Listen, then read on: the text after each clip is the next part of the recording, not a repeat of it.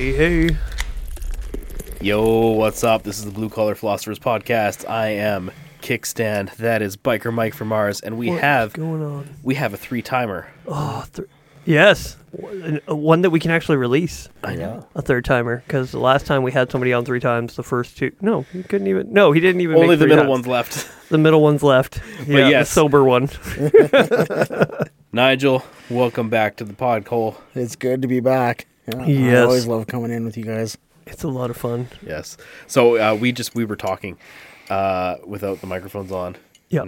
So we got to get back into it. We were talking about nukes going off and like, Or there not being any. Or there not being any. Yeah. Somebody laid claim to say that there's no nukes. It's not a thing. Like, Dinosaurs when was the never last? Dinosaurs don't exist. You can't prove it. Yeah. Eddie Bravo, jiu-jitsu master, kind of a crackpot. He's fucking insane, but he's a phenomenal jiu-jitsu guy. Dude, I He's watched very him good. choke some guy out with his own leg. Yeah. He's a freak. He's The art of folding laundry with people in it. yeah. And so apparently it's like, oh, you've never seen one go off. There's literal history of Las Vegas tourism being come to Vegas and watch a nuke go off. It's what they did, I want to say, in the 40s when they were doing all the research and everything. It's like, well, we got to find the efficiency. What's the best way to do it? It'd probably be the 50s because before they dropped No, because they dropped in 45. Yeah, but before that though, it would have been secret until they actually like did it. Oh yeah, I guess. Yeah, I don't know the exact date. I just know that there was a tourist industry in Vegas for watching nukes go off. Which I suppose if they're doing it enough at regular enough intervals, you could find a place to see it in the distance. Yeah. America. And that's exactly it. That's the kind of crazy shit that America gets to do, and I am glad it exists. And they did it on their own backyard. They're like, we're going to do it on our own land. Fuck the environment. Yeah, you can go lose everything on blackjack and then go watch a nuke go off and just think, this is a country I want to live in. Fuck yeah. America. Yeah. Yeah, it's nuts. So I realized something. I'm hanging out around the fireplace, the fire pit there for a little while, and my voice is starting to get a little crackly. I'm like, oh shit, it's good. You guys are gonna carry on this one. No, you just gotta drive it into the points where it gets kind of all gravelly and sexy. Just hit it harder. Yeah, hit it harder. I might have to. So we've had a fun weekend. I guess 2 weeks. I call it 2 weeks.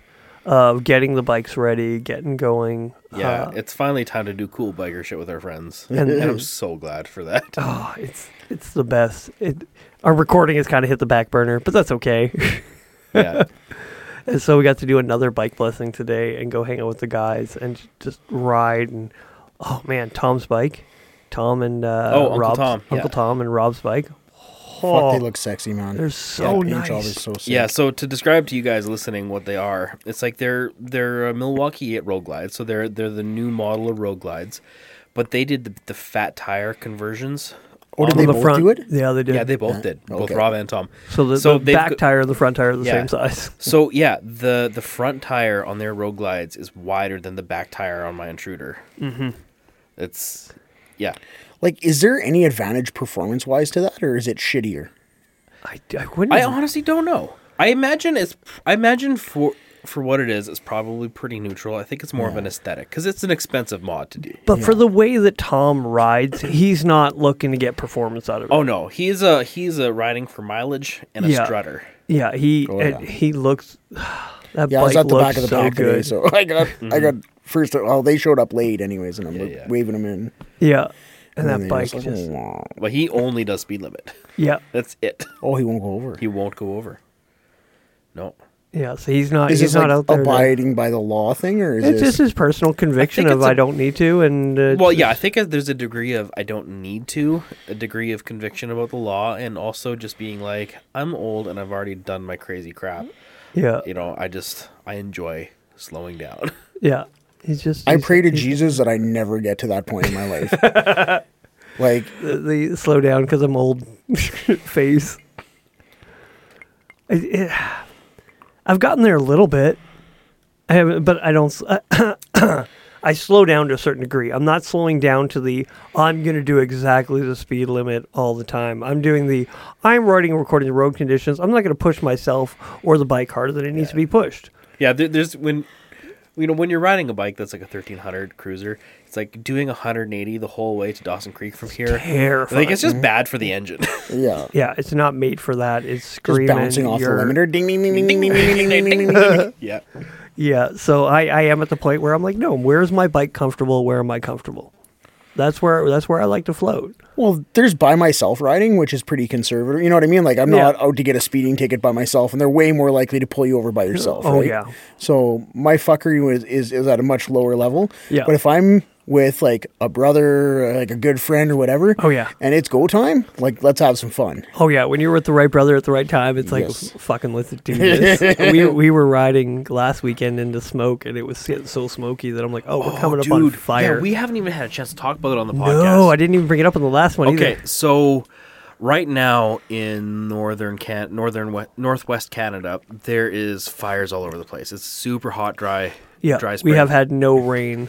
So Mike and I hopped on our bikes for our first road trip adventure of the season last weekend, going to Grand Prairie for our old brother's bike blessing there. Yeah. And there's a huge wildfire right outside of Grand Prairie. So as we approached, the sun was blotted out of the sky. Oh, yeah. We couldn't see the sun at 6:00 in the evening. Yeah. And then ahead of us was this mountain of glowing orange cloud. Yeah. That was like, I would say 50% darker than it should have been that time of day. Oh, yeah. It really did feel like we're riding into fire. And it was at the point for me. I was like, let's fucking do this. I was just getting jacked. Right, jacked up, right? I wasn't scared. I'm like, oh no, the road might be closed. I'm like, no, let's go. Yeah, it was the feeling of like, fucking A, kick down the doors of hell. Let's do this. Yeah. There was that feeling. I'm pretty sure. Oh, yeah. I screamed it in my helmet. 'Cause Highway to hell just What do you blasting do? in your head. Yes, exactly. it's one of those. What do you do? Well, just go. Just go. Yeah. What am I going to turn around? And like so many people were leaving town. Like the gas stations were full. People trying to fill up gas and then Motorcycles take off. just sneak in. And so we're going the opposite way of all this traffic leaving. We're like, dude, what's going on? Like this is. I didn't know it was that bad. I really didn't. I'm like, oh, there's a couple little fires, Yeah. whatever. And like, no, they were on evacuation order. Yeah, These people so- are all topping up all their fuel tanks. Yeah. And- When we pulled into Grand Prairie, my chrome was shining back orange. Yeah. It was the weirdest thing. Like, I looked down at my bike and it's just glowing orange because like From all the everywhere the around filter us was in orange. the air, everything in the orange. Like it was like you were in Mordor. Yeah. you know, or hell itself or something like that. It was such a strange feeling that day. Last summer, there was a lot of fires in the Okanagan.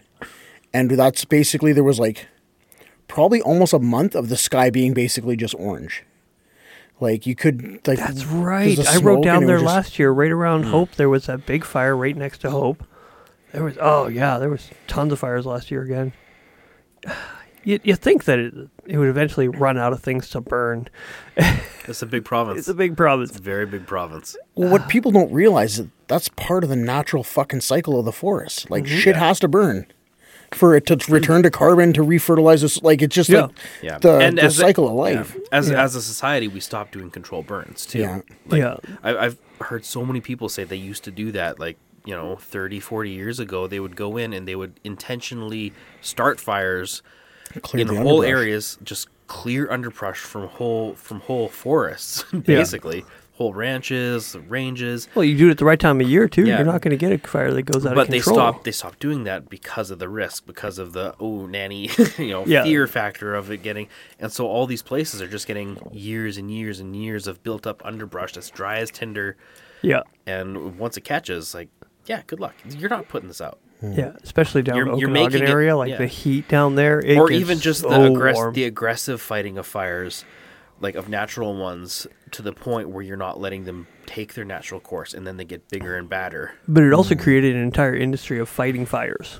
Like now they get to hire and bring these people on board and be like, we're not preventing this. We're allowing it to happen so that maybe, this is just a theory, there's more work in fighting the fire and more money to be made. That's some cool Eddie Bravo shit right there. Yeah, baby. Where they're like, hey, we could save a lot of money by not doing this, but we could charge the taxpayer more, create jobs. It's just building the economy by destroying it. Well, there was forest fires It's the socialist way. Yeah, there was a forest fire near Falkland, and so this is the theory that I've heard is there was a doctor that lived there that spoke out against COVID.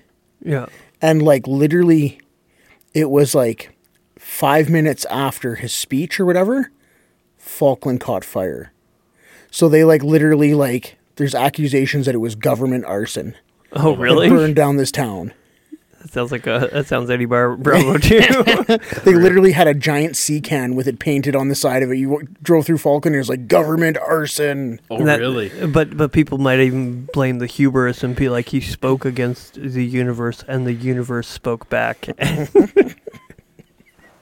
It's like, no, you do not do that, and it just destroys it.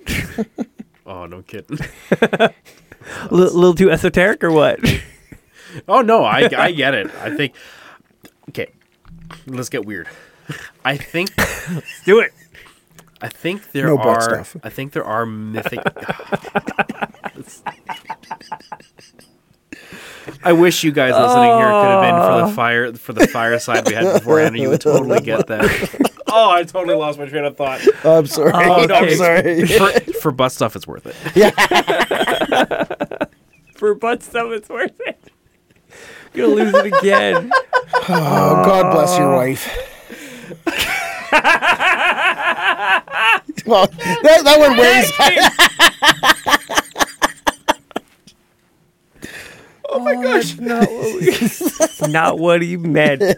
She's a sage. But you know damn well that's what everybody thought. I'm here for it. Yeah, you are. Honey, if you're listening. She's not listening. Our wives don't listen, and when they do, they're severely disappointed. My wife, she's like, I need to come on and defend everyone else. Everyone else. And call you out for your crap. Yeah. even when it's not warranted. Yeah. I'm like, no, I'm fine. All right. Oh, man.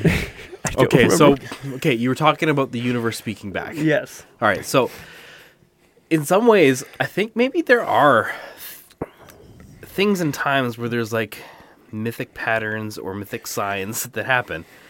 So back when, you remember when Crimea split off of the Ukraine? Yep. Okay. Annexed by Russia to be part of the Ukraine. Yeah. I tried to say it as neutrally as possible, but yes. Annexed is neutral, I think. Yeah, that's what I meant. Oh, yeah, okay. All right, so yeah, when that whole thing happened, that kind of that initial modern kickoff of this conflict between Ukraine and Russia, the Pope had a prayer ceremony for Ukraine and Russia, and had a Ukrainian kid and a Russian kid up with him at the Vatican. And they each had a dove, and they had a prayer service, and they were supposed to release the doves as a symbol of peace and unity in hopes for Russia and Ukraine to reconcile and figure their stuff out, right?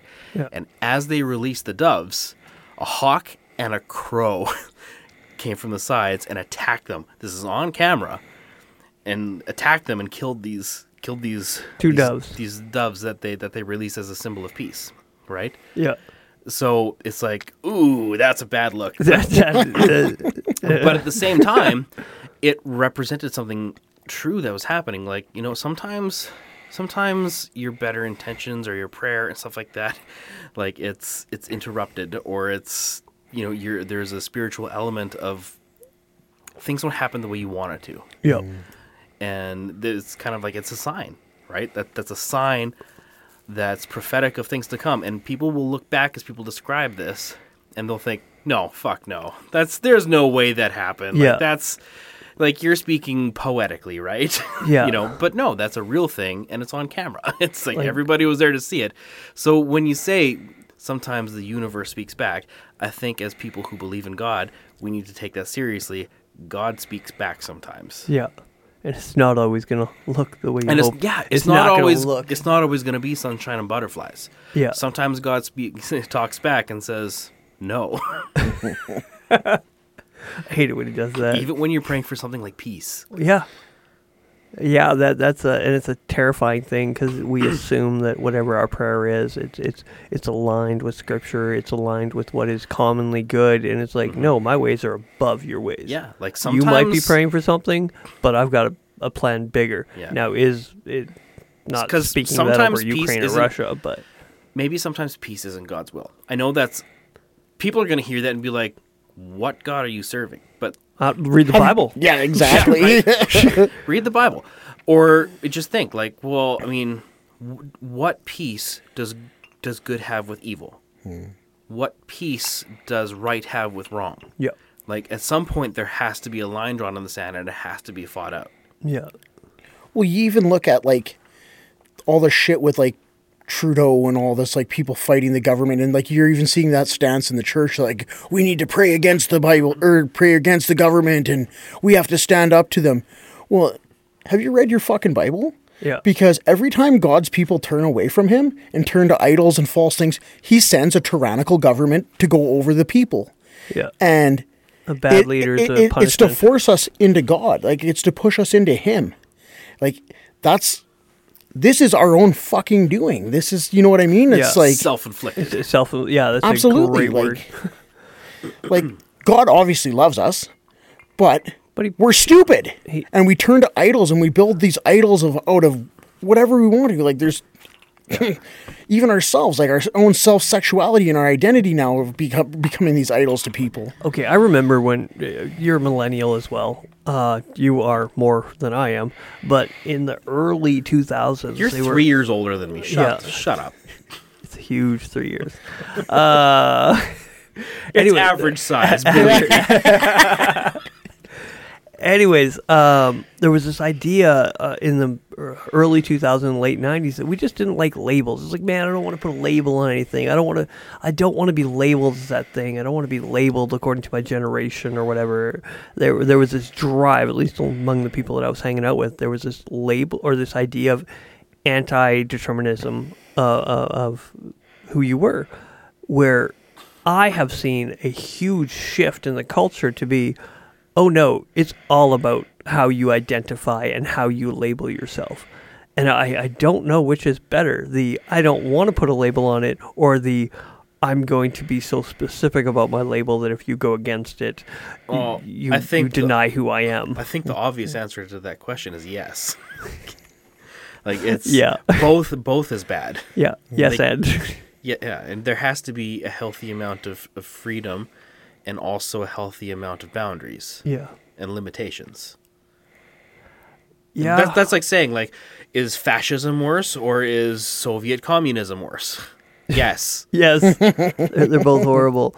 And it's the same thing when it comes to when we find our identity in something else. Our government, our what political party we serve or submit to, and be like, oh, I'm against this because I'm this.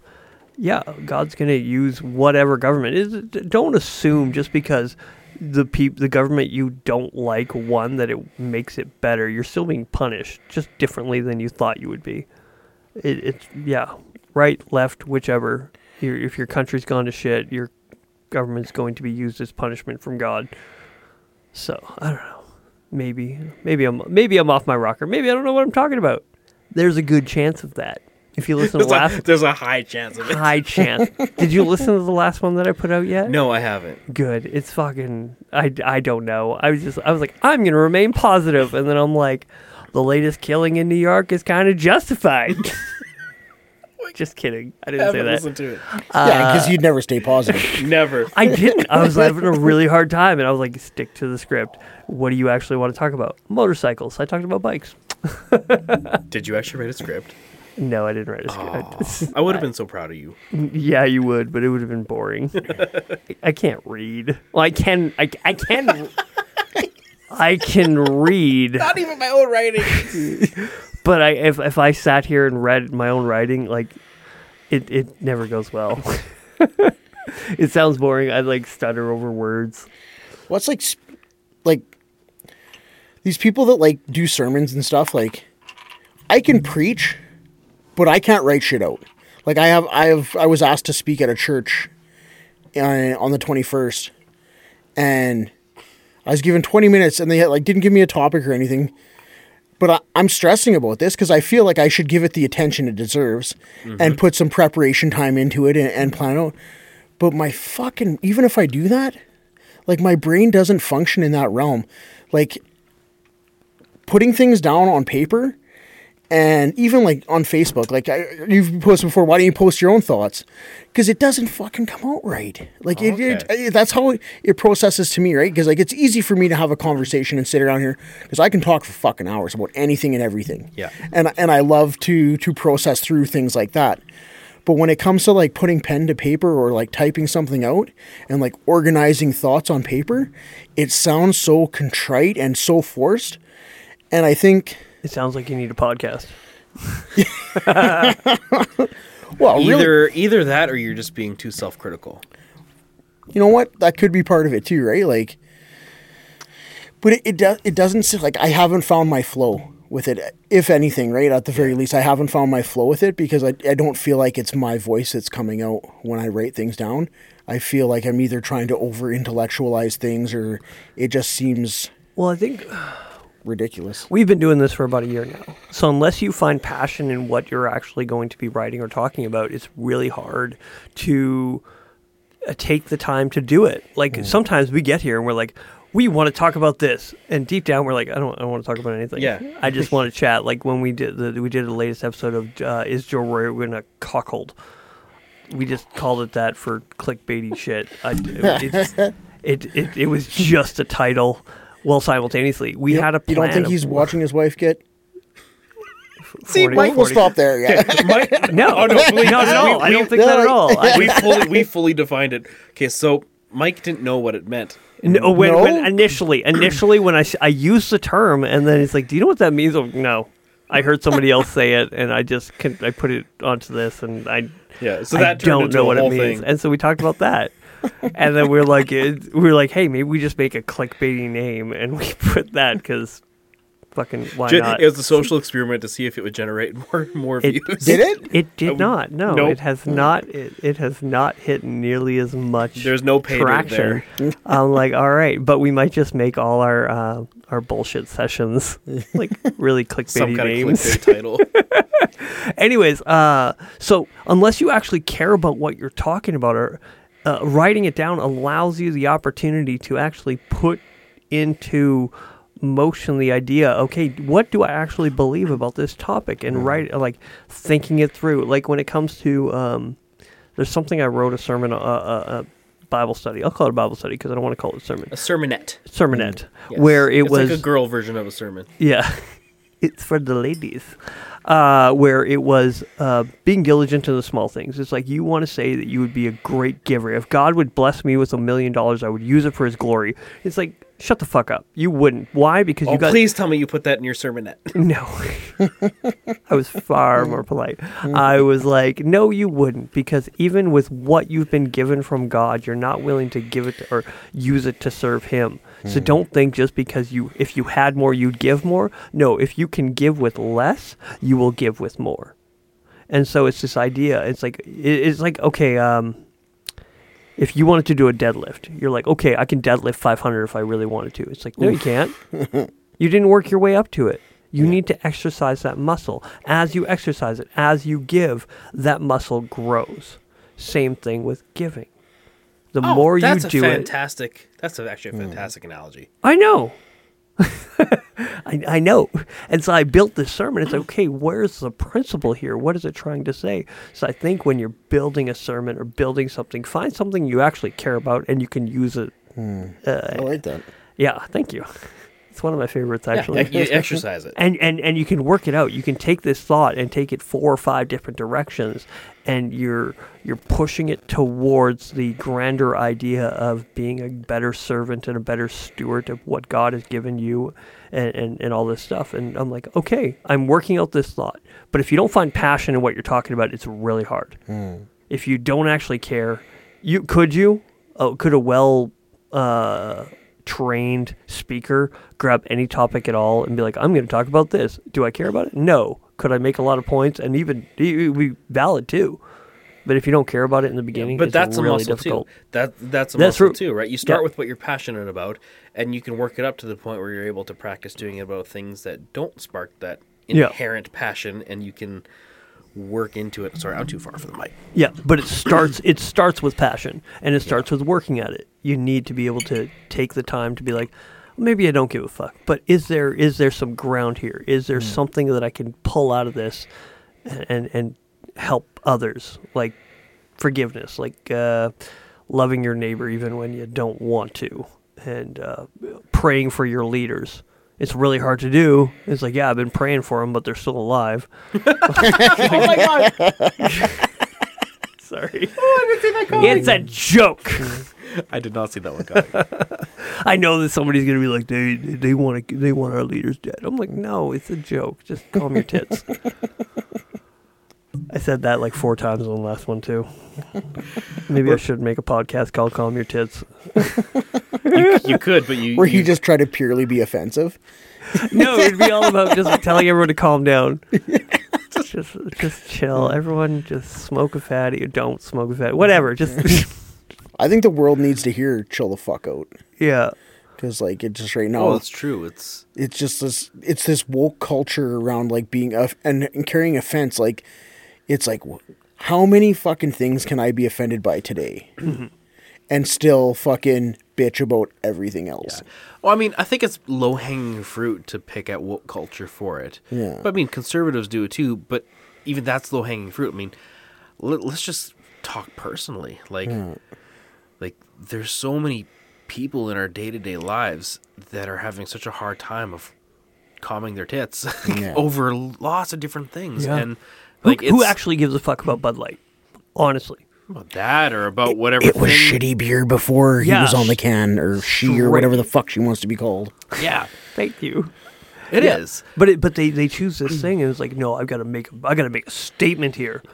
Or people just getting like really upset about like the wrong thing my buddy said to me today. Oh yeah. Or, or like, I mean, I do this crap too. I get myself in an echo chamber of my own thoughts. I work myself up. Yeah. And sometimes it's over nothing more than a Facebook post Yeah. or something like that, right? That I want to argue, or like I can't just let it go.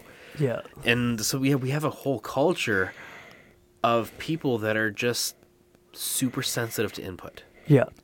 Where their sensors are on like just full high grade of like, oh, what can I be mad about? And it's like, why do I need to be mad? Why can't I just chill out a little bit, maybe listen, and just like, does this really need to take my energy? Yeah. What do I gain? Like, can I take a moment and kind of like recenter, calm down, realize that life is actually kind of great, and then go from there. Like my son today, right? He had the thing where, our kids were roughhousing in a tent as we were having our fire, and you heard like, all of a sudden silence and, my kid's like, he bumped me in the head, he just got hurt, whatever. Yeah. And it's just like, come out and go for a walk. Yeah. It's like, and he's like, no, I don't want to. It's like, come out, go for a walk. Yeah. He's like, well, I don't know where my shoes are. Take your socks off and walk in the grass. Like, Yeah. and Get grounded. Oh. like how quickly his countenance and attitude and focus changed when he got his head out of the offense, out of the injury, and into just experiencing life for what it is in this moment. Yeah. And stop crying, refocus, back to having fun. Yeah. I remember, I keep trying to tell my kids this. It's like, I used to get hurt all the time. So I was a young adult, teenager, whatever. And I hadn't seen my buddies all summer. And I ran into them like, yo! And I don't know how it happened, but we just started roughhousing.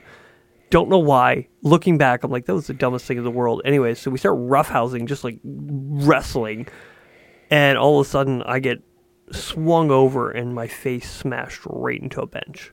And it like busted my nose pretty good. And I start bleeding and everyone's like, oh no.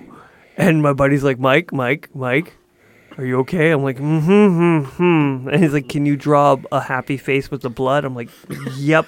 That is fantastic. Oh my gosh. To take myself out of that headspace of being angry and like focusing on the pain, he's like, draw a happy face with the blood. With your own And blood. so as the blood is dripping out of my face, I'm like drawing a happy face on the ground.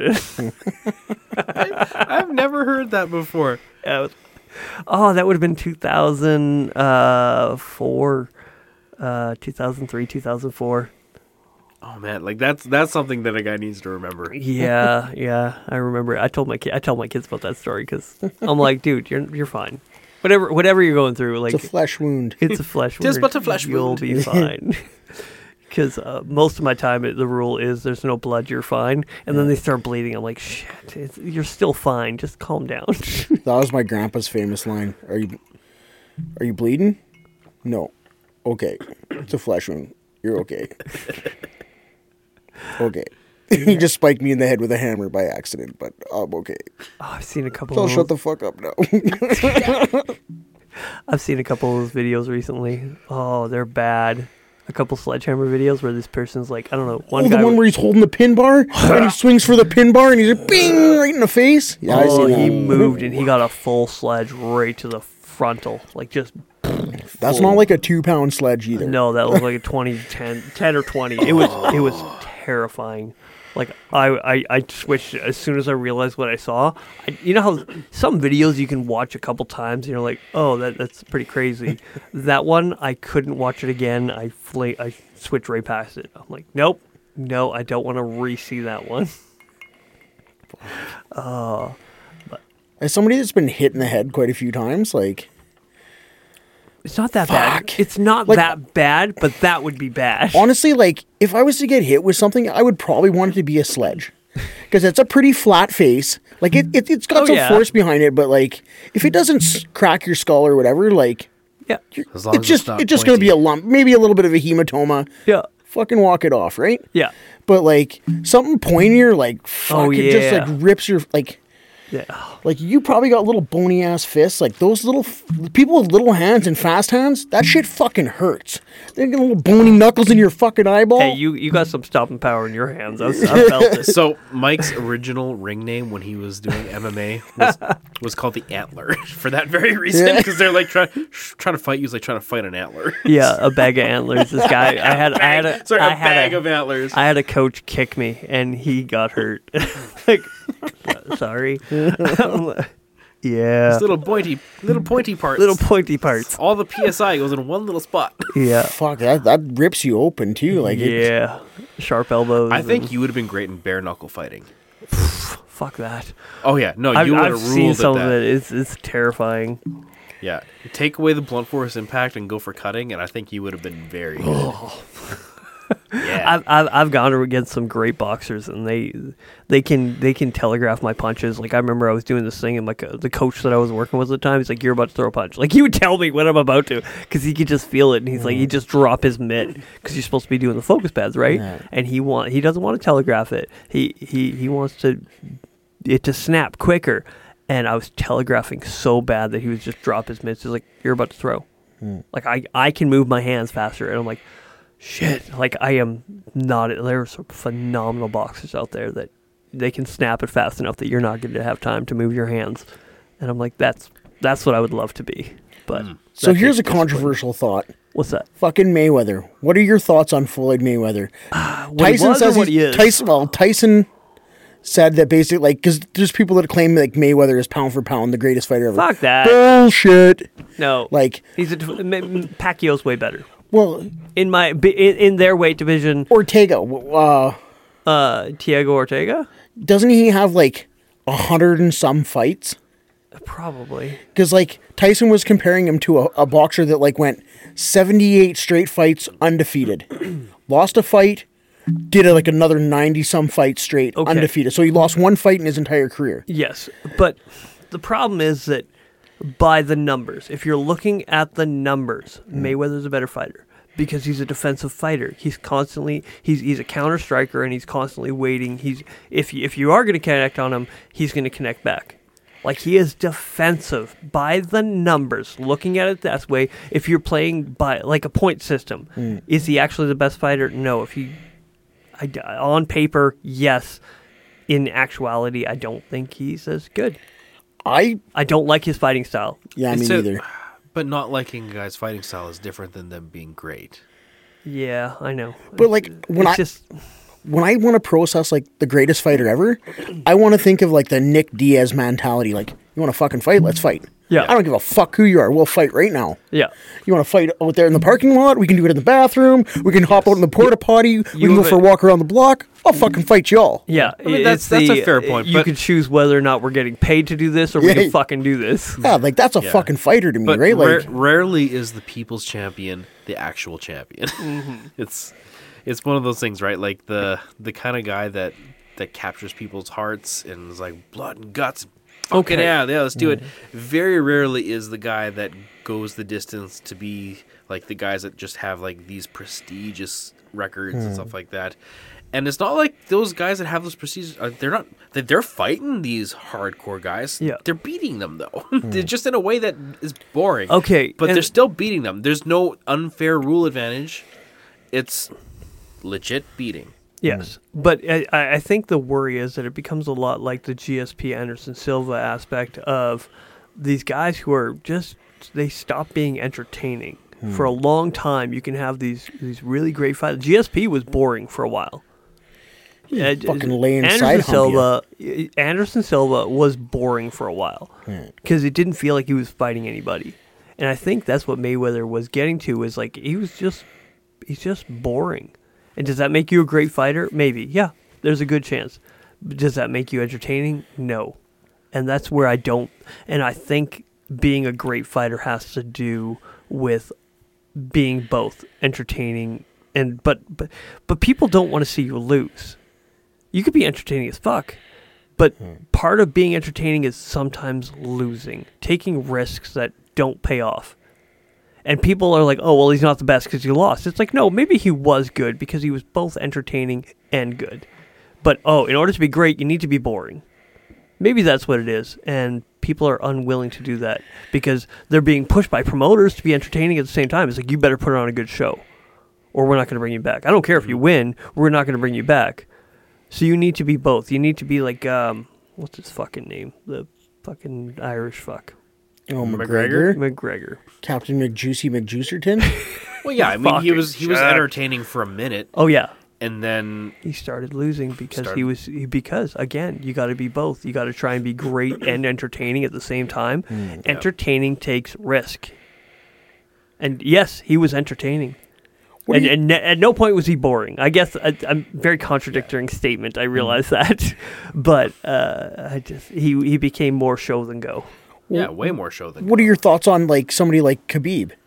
Like Khabib, not the best ever. There was nobody that even fucking fought him. Like, there's nobody that went the distance. He would just come in there, fucking smash them out, and throw them around like they're a fucking rag doll. But would you put him in the greatest ever? Because he just dropped out way too early. He was good. He was very good. But was he the greatest ever? I don't think he had enough. Okay, so I think and that's the thing, is we'll never fucking know with somebody like that, right? Because like to get him back in the cage, I think it's going to either take some mythical beast coming out of nowhere and being just running through guys, and it would have to irk him. Yeah, because you couldn't just get fuck Dagestan. You know what I mean? Like just screaming that, fingering him, and like wearing like. Yeah, but he would still be passive on that. At the same point, do you think with a guy like him, maybe he had an insight like now's the time to bow out because I can keep going and I can keep dominating, but people are going to call me. People are just going to say I'm just boring forever. And like if I keep having the same fights that I'm having, even though this is what's working and this is how I fight, it's like people are going like it's like he didn't allow anyone to get his number. He just kind of like no, not allow, like it's just being like now's the time to go. Otherwise, I'm actually going to do more damage to my legacy. I think if his dad didn't die, I think he would have kept going. Yeah, but here's a perfect example. GSP had some boring fights, a lot of boring fights. Mm-hmm. Was his legacy tarnished? Or do you look back and be like, oh yeah, he lost some bad fights? but he won some great fights. And then when he came back for one fight, and then kind of it added to his legacy. Oh, You yeah, don't like, remember him for his shit fights, which he had a few. You There was remember definitely- him for There was even fights where he got the victory and he didn't fucking win that fight. yeah. He defended because Yeah. he's champion's got to defend. You don't have to win. exactly, You just got to right? defend. So, really, it's results. Yeah. Results is what makes you great. yeah. And But that, longevity has something to do with yeah, it too. okay. And I don't think that's what we had with Khabib. Was so longevity. and that, back to Mayweather, results, longevity. Boom. Right? Yeah, lacking entertainment because that's the thing. GSP still lost sometimes, and it was entertaining. But that was only at the beginning. Yeah, that's true. And Right? he Like once he maintained and- ascended to mythical GSP legacy, like It got there, boring. like there was none of that. Yeah. And the only time when he had that hunger back was when he came back for The Bisping fight. for Bisping's belt. oh, it's a fucking Right? great Like, fight. that That was was the- a fun fight.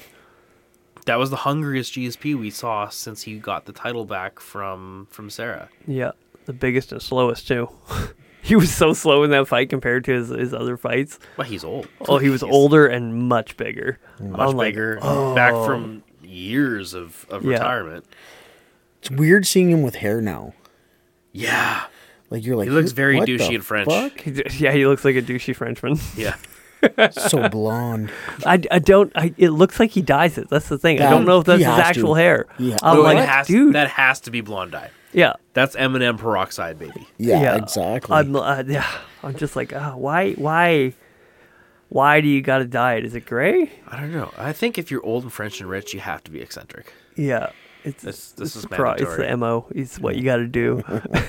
But yeah, when it comes to Mayweather, he's making his money. He's doing what he's got. He's running off the name. He's doing what he's got. I respect it. I think well, if- simultaneously, I don't think that's Okay, what you know makes him what? great.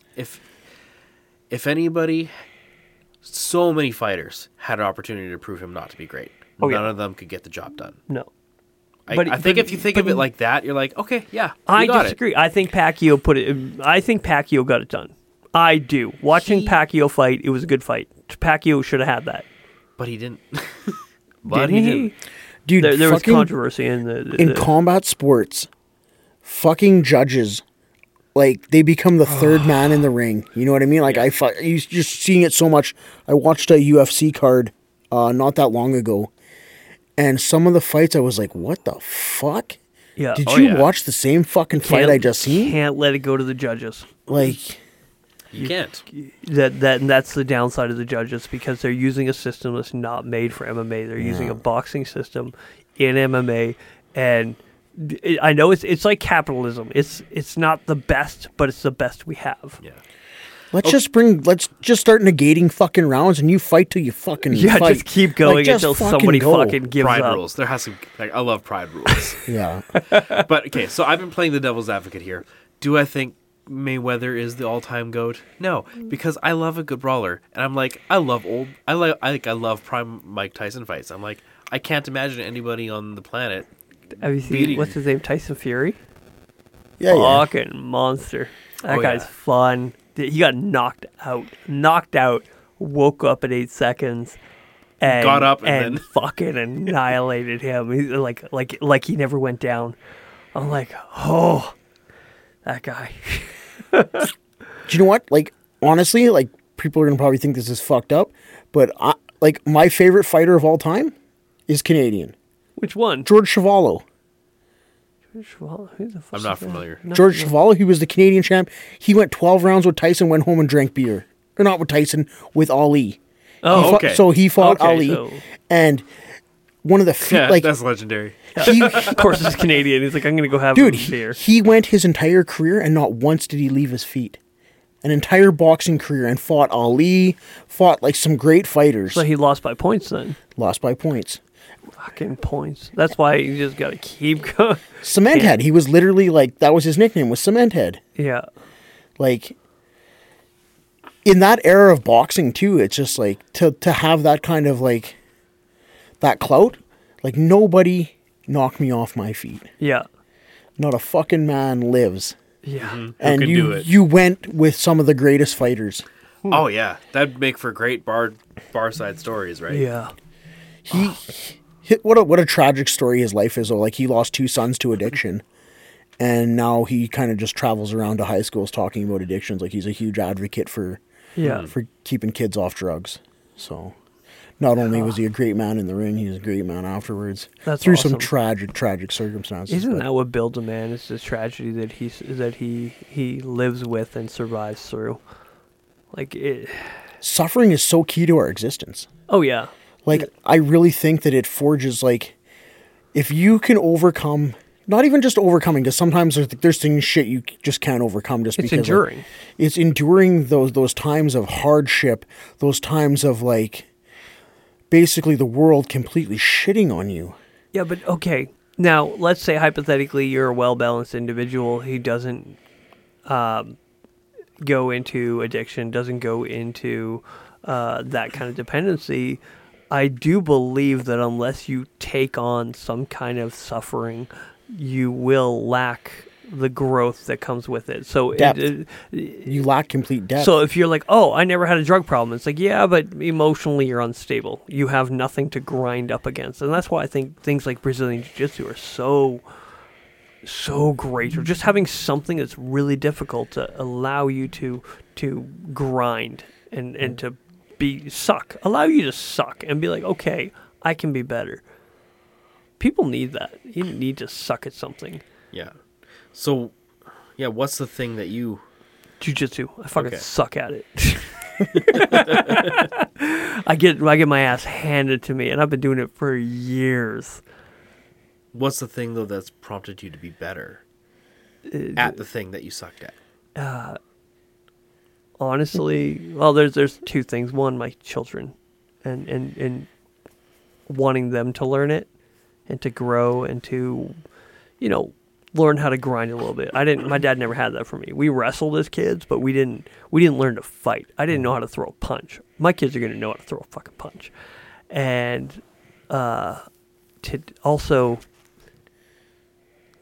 have the growth. I have grown. Can I tap people out? Yeah, sometimes. There are moments where I get to teach guys, and I've had people come up to me and they're like, "Hey, what belt are you?" And I'm like, "I'm a white belt," and they're like, "No, you're not. No, you're not." And then I'm like, "Yeah, I've never been belted, so technically I'm a white belt." It's like, "Oh, you're an MMA white belt. You're an MMA white. Don't trust an MMA white. Doesn't know." Because these guys that are very good, very strong, very tall, they're great guys, but they're having a hard time with me, and I'm not technically belted. And they're like, oh no, you have something to teach. You have something to learn. Like, I can learn something from you, even though you're a white belt. He's a blue belt or they're much higher in that. I like that mentality of being able to be like, yes, you rank below me in all technical aspects, but I have something to learn from you. Yeah. Like, that's a great mentality. And being able to teach that and be like, okay, you just haven't grinded like I have. Rather than be like, I'm a blue belt. I'm better than everybody. That's something that's really beautiful about jiu-jitsu is, like, it doesn't really matter what level you're at. Like, somebody else that maybe hasn't trained as long, but just, like, I've seen girls just, guy like, oh, whatever, a purple belt being like, oh, it's just a girl.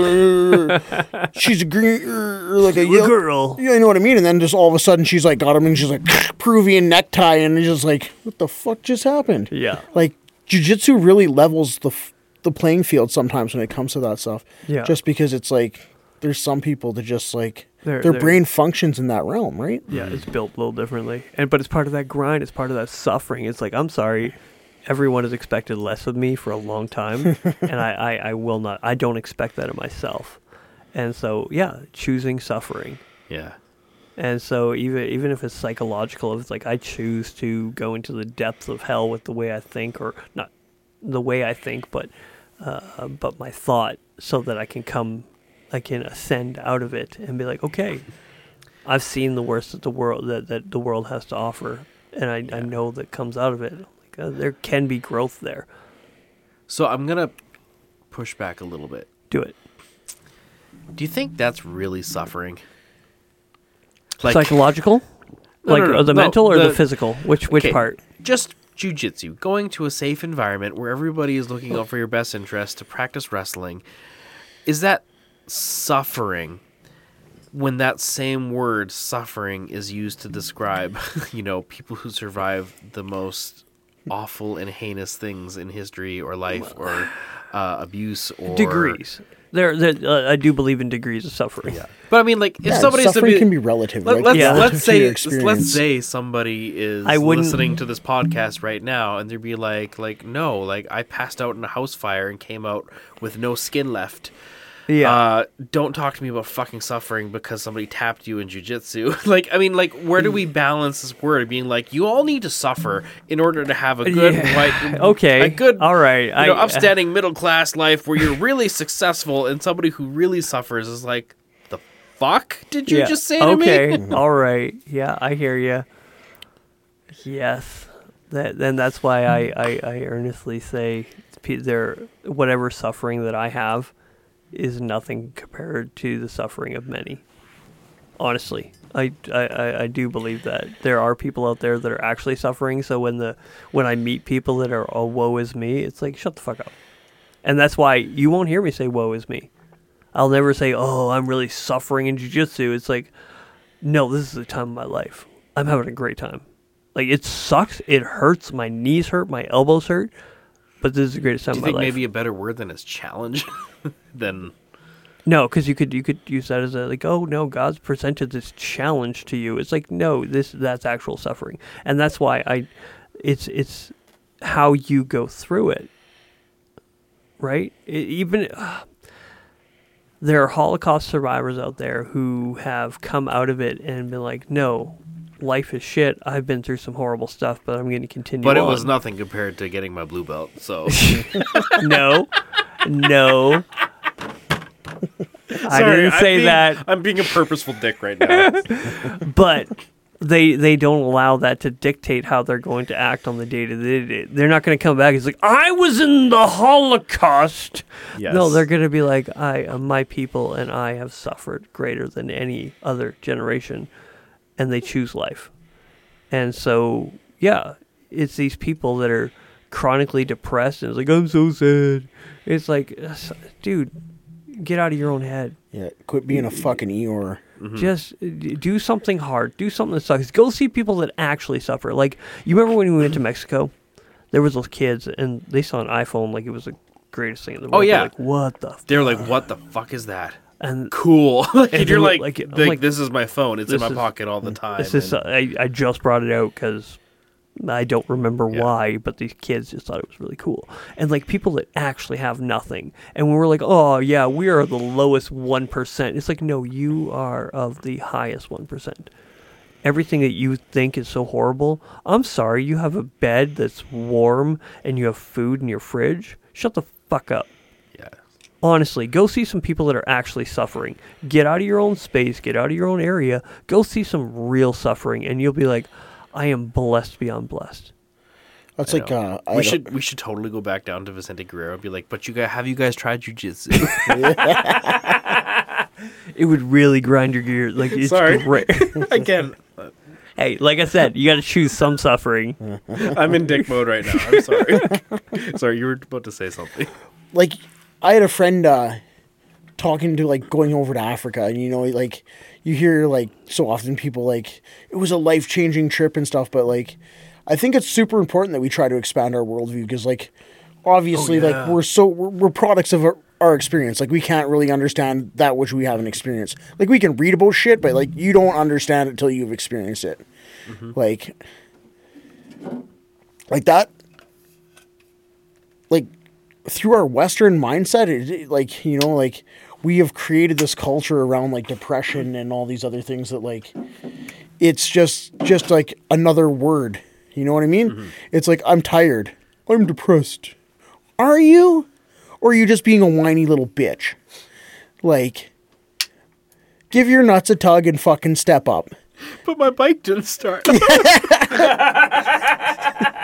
That is actually something to be fucking upset about. Yeah, on that note, like earlier today we were talking about this idea of like our kids being so melodramatic, like have an amazing day full of family, full of fun and Family, adventures, friends, motorcycles. And then, they get into ice an argument. cream. They get to an argument. Literal or ice cream. You deny them something right before bed. It's like, no, it's bedtime. It's like, worst day ever. I hate you. That melodrama. Yeah. And I was like, oh damn it! I just did that. You did that on Sunday.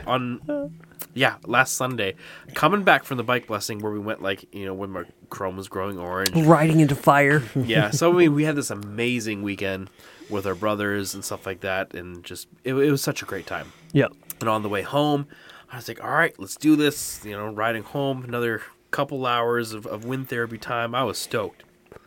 And then we're going. And about an hour into the drive, just as we were crossing the Alberta-BC border, I feel my bike go pop, pop, pop, pop. And like stutter. I'm like, what was that? And then it did it again. And then it did it again until the point where it was unrideable. So I idled it into a gas station in the middle of nowhere, and I'm just like, bike broke down. Piece of shit. We set it on fire. I set it on fire. I was ready everything. to kick it over. And my wife, she was behind. She went to Grand Prairie earlier than I did, so she was following me.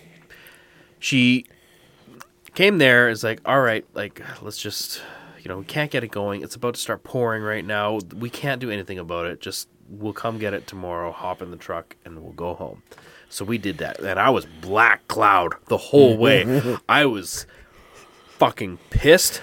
I had a headache from how hard I was furrowing my brows, my eyebrows. And I was like, you just spent all that money on a new battery too. Yeah, we put so angry. And my wife was like, maybe it's a loose connection because you just put a brand new battery in, and that's the last thing to happen to it before this happened. I was like, shut up. Just like, nope, not hearing it. It's a problem with the engine, or the carburetors are fucked. Stator's fucked. Yeah, loose wide Jap shit wiring. I was like on the way home while driving. I'm looking at Kijiji and Facebook Marketplace, being like, just looking for an excuse. I wonder if I can pull off that bike. I wonder if I can pull that. So we go pick it up the next day, you and I. Yeah. And we turn the key on. Sure as shit. No lights. I'm like, oh, it's electrical. And then, it's electrical. I know what it is. My wife was right. She was right. It was... She doesn't listen. Don't worry. It was the She's battery. not listening. The positive terminal on my battery was loose, and it lost connection. That's why it died. There was nothing wrong with the bike. Yeah. And it just shocked me of how hard that threw me. And I was in full depression mode based on something that didn't matter and wasn't an issue. We went and got it the next day. We literally finger tightened it because a tool didn't fit, and then it connected, and we were able to ride it all the way home. Yeah. And it's just like, how retarded am I that is what spun me into an existential crisis? Yeah. Like a full existential crisis. I don't even know who I am anymore. Yeah. It was like prayers to God and heaven and anger and you hours spent on Facebook Marketplace you and love that bike. stressing you about. love that bike. Oh, I do. I know, because this is the second time you bought one like it. and if you did sell it, you would be looking for another one in 2 years. Yeah, you literally called me to see if I still had that one. Yeah, I want more. Not for this situation, but Yeah, I'd well, do for one. the thing is, I'm like, if I get another piece of shit version of this, I want to have it. You want to? I want to have it aesthetically modular, where I have a whole set of rims and tins that are a whole different color than mine. Even if the Yeah. engine is total shit on one I get, I can just be like, I'm just gonna bolt on that and bolt it on, and have a whole new looking bike in a matter of minutes. Yeah. How have we never thought of having modular tins? It's a thing, I think. Just having multiple set of tins for the same motorcycle of different colors. I've thought about. So you could just change your whole look of your bike in minutes. I have thought about buying another VTX and just grabbing all the parts that I like off this one and moving them to the next one. There you go. Just be like, Here's I'm just your going to sign. keep buying more VTXs. Yeah, that's like an iPhone. You're locked into the system. Yeah, I ran into a guy today, and he had the VTX 1800. So I got the 13, and I keep saying that the 18 sounds like shit. And you got that crack right in the mic. Most guys who ride the 1800, they won't openly admit that it sounds like shit. Where I'm like, which one is this, the 13 or the 18? Because I didn't get to hear it. I didn't see the bike. I didn't get to spend any time near it. And then I'm like, is this the 13 or the 18? And he's like, oh, the 18. I'm like, yeah, I'm not a huge fan of the sound. He's like, oh, it sounds so bad. And he affirmed everything that I was saying. Oh, he's an honest man. I'm like, good. But it wasn't his. It was one of his bikes. Apparently, he had like 3 bikes there, and he just let friends ride them. So I'm like, oh, he just has multiple bikes kicking around. Yeah. Not like John's with like Cletus. janky farm parts welded onto his exhaust. That was Cletus because he's got the whistle. Oh yeah, that's right. Oh, I forgot about that. That was so fucking annoying. It's our buddy John Bigfoot. Love you, buddy. I know Your bike you listen. sounds like shit. Yeah. But yeah, he had put on this like kind of like open exhaust onto it, but it never fit correctly. And so it literally whistles at points when he revs it. He's got a bolt going through the middles. Exactly. So I started calling it Cletus because it sounded like a one-tooth yokel talking through the gap in his teeth. Could you imagine him on the 1300?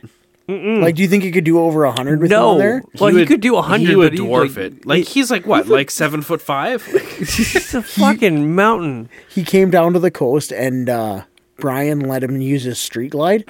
So just your run-of-the-mill street glide. Yeah, it's just regular. Everyone. It looked like a fucking polar bear riding a tricycle.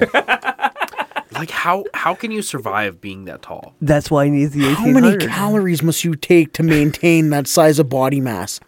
Like... And he's not a small boy. I'm not saying he's not fat. No, making he's not. clear He's not when fat. I He's say He's very just a not- humongous human he's being. just a really big dude. He's well toned for his size. Well toned. He's a good looking man. Yeah. Like I'm jealous. yeah, very jealous. Yes. The things that I could do if I looked like Bigfoot. Like Bigfoot. Whew. The women. Just not that Bigfoot Silva. Yes. Fucking shovel like- Neanderthal like motherfucker. our brother John. Sorry, I was thinking of Silva. He's got that big forehead. Yes. His attractiveness is wasted on a man with as much character as him. He is a phenomenal man. I am jealous of his character, his integrity, and his height. Like, just he's got brother. If you're listening, you got it all. You are blessed. Except for a Except stupid for a sounding fucking bike. Annoying. Cletus, the Cletus. one-tooth motorcycle. It's so bad. Buy the proper exhaust. Just get the Vance and Hines Cobra. Just saying. Just saying, I love you.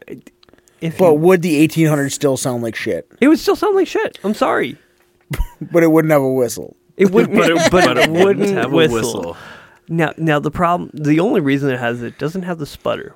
It's a well-tuned, well-engineered motorcycle. The problem with well-engineered is consistent. It's pop, pop, pop, pop, pop, pop, Yeah. pop, pop, pop, pop, pop, pop. It's like you want a fucking generator, just get a fucking generator. Yeah. It's constantly, it's solid, it's great, but it sounds like shit.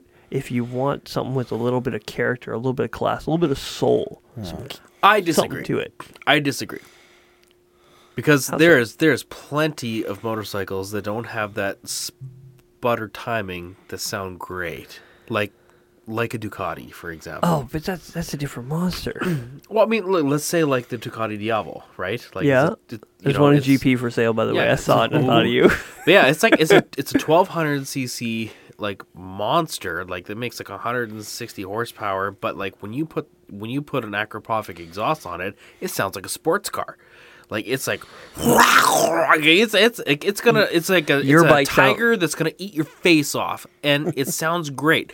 I don't know why that VTX 1800 has none of that. And it's got the bore to do it. That's what really irritates me. Yeah, is it's got the bore. it's got none of that like sexiness to it. It just sounds like a Volkswagen. Do you think that nobody built the exhaust to actually sound good on there? Because that is a big part of the problem. Is that the exhaust that you're putting on there, it just never grabs the CCs that are there and amplifies them. It doesn't have that boom. Yeah, that you feel like it should for an 1800cc engine. Yeah. The thing is, I've heard people argue that the sound that you're getting out of some of these motors is spent power. And since it doesn't have spent power, it's too efficient is why it doesn't sound as good. I mean, to a degree, that works. Like, say, Yeah. like a BMW. Like, that sounds like a sewing machine, but it makes plenty of efficient power. Yes. But it's like, brrrr, Yeah. like it's so There's no even-keeled. pops. There's no... Not like a rotary. There's no as- waste. Oh, fuck, I hate rotors. You hate that sound? I hate rotary motors. I'm sorry. It's mostly because you can't be... What's the phrase? You can't calm down. It's high rev all the time. For what it is. It shouldn't be a street car. I think that's what it is. Yeah, it's I would agree. I would agree with that. I know, but yeah, absolutely. leave it for the races. Like, it'd be like, I'm glad that it exists. It doesn't need to be on the streets. It's It's wasted on the streets. like Well, like a two-stroke motorcycle, right? Yeah. Like, that's wasted on the streets. Like, you need to be having that on the racetrack where you can have it at top end RPMs all the time. Yeah, and they tons of power. Really great. Really glad they exist. But should they be at every single track all the time? I don't enjoy it. It's so much work. There's so much going on. It's so fucking ostentatious. Look at me. I'm the greatest thing that ever happened to motors, and you're not. It reminds me of that poster. Talking about the rotary? Yes. And the rotor. two-stroke. But it reminds me of that poster of the guy biting the metal and he's like in 6th place. It reminds me of that at Motors. He's like this is the greatest thing ever. It's like, fuck, you calm down. Yeah. You're great. You are good, but you're nowhere near the top of the podium here. So that's the way I feel about the rotary motor. Yeah. How did we get from, like, rotary motors to existential crisis and us being giant crybabies all the time? That was an impressive divergence. Our whole culture is full of whiny fucking crybabies, especially kickstand, but the rotary motor Shit. is what we need to talk about. I love it. I'm here for it. I am. How did we get here? I can't even remember. I think we were talking about John. Yes, we were talking about John and his stupid sounding bike. The Yeah, super but how did fast. we get to the stupid bike? I don't remember how we got here. Nope, I don't remember at all. That's why people are along for the conversation. We didn't actually have a plan for this conversation. We're just hanging out. It shows, yeah. It always does. I mean, I did have a topic that I wanted to talk to you about. Did you want to save it for the AC, or did you want? We can do it twice. I kind of wanted to save it for the AC because I need to bogart some content for that. But we can do it twice. One, so people listen to the AC, which will be polished and pretty and fucking annoying. You can share it with your grandma. You can share it with your grandma. But this also hits two people that might be listening to this. Yeah. So we can do it twice, and it allows you to polish your, I don't want to say sermon, but your intellectual stimulation. Go through it lets twice. you go through it and actually, okay, what do I actually think about this? We'll go through the raw, unfiltered time, and then the one we're like, okay, hello, everybody. Here's where we hit it right. Welcome to the Amateur Christian Podcast, where we'll be talking to Nigel about his... Sorry, I just had to mimic. That's totally how the Amateur Christian Podcast sounds. 100%. All the time. Nailed it. All right. So I'll sit on the sidelines on that one. I won't be in it. Oh my gosh. I wanted to ask you. Okay, so a year ago we had you on the BCP. Yep. And that was kind of fresh after, like your beginning of your summer of freedom after going through Teen Challenge and stuff like that. I think you had been through some shit too. Some shit. Yeah, my mom just died. Your mom Yep. just died. Yeah. Yeah, so here we are a year later, and now that's your employment. Yeah. Is Teen Challenge and stuff like that. And you have a very unique position where you have been both kind of an inpatient as well as counselor in both a very secular treatment, addiction treatment facility and program, and a very Christian one. And so I was interested in the differences, what you see as pros and cons to to either or options, and kind of where you're at with how you feel about that as somebody who is now a counselor for people going through addiction in a Christian center. You know, there's definitely things I miss. Like the secular environment, especially the center that I went through, was like, I would probably say about 90% to 95% people in the judicial system. So were bailed out to the center, had upcoming court cases, whatever, right? Like even myself, when I was there, I was facing trafficking charges. So kind of people I wasn't forced to be there. I chose to be there, right? Because I was like, fuck. I was looking at 10 years in jail, and I was like, fuck, I need to, like, this sucks. So you were saying 90% of the people that you were dealing with were people being forced to be there that would rather be doing something else? Absolutely. Okay. So you're still getting that perpetuation of, like, the jail mentality. It's just basically a little bit different. You could smoke cigarettes there. And, like, there's some aspects that I really kind of do miss. Like, I slapped the shit out of about 4 or 5 students, right? Oh, really? I'll call them students or other clients, right? Like I had this big, like, I don't know, he was like maybe 6'3", got up in my face, and I just, boom, open hand slapped him across the face. I'm like, sit down. And like, just like, you know what I mean? Like, I would probably say felt that your hands. I could imagine if the you Mike just, like, Tyson, open everybody's hands. got a plan to like get punched in the face. And that's with a lot of people, that is like, through the experience of my life, 90 people, I would say the vast majority of people that are aggressive, it's fear-based. And like, as somebody that's been in some like actual dangerous situations, like guns, knives, like some serious shit going down, you begin to learn to read people. Like whether you can tell people that are crazy and want to kill you because they don't talk a lot, the vast majority. And they'll just do it. Yeah. Like they don't need to tell you what they're going to do. They just fucking do it. And so somebody who's trying to scare you does a lot of talking or does a lot of... Yeah, because they're scared inside. So like they're trying to create intimidation so that they don't actually have to do this. I see. So with the vast majority, and generally it only takes me about a split second, me looking you in the eyes, and as soon as your mouth opens, I can tell you, I can generally get at least some sort of read on you. And listen, I have no problem slapping. I don't give a fuck. Big, tall, small, I'll fucking slap you all. Punch you, I don't give a fuck. Like there's nothing I have to lose. I've been beat up. I've never been stabbed or anything, but like taken some pretty serious fucking beatings. Like steel-toed my face in. Like most people, it's like aggressive people are fucking scared as fuck. So they're trying to make this imprint of intimidation right off the bat. And because like it's in hopes that they don't actually have to prove their aggression. If absolutely, because like portray aggression. True violent people will just. A lion doesn't need to tell you a lion; it just bites your fucking head off. Like, and that corresponds like into the jailhouse mentality. Like, the people that are serious players in jail don't got to tell you they're serious players. They're generally the nicest, most respectful people. But as soon as there is disrespect in whatever capacity, they don't fucking tell you they're going to punch you. They just fucking reach across the table and give you a poke in the lips. And then that they don't have to say anything. Like, there's generally not even a word. It's just a whack. Now, I have a slight question. I don't want to divert, obviously. But I do have a question when it comes to prisons as a deterrent. You were looking to not go to prison, obviously. But no, jail sucks.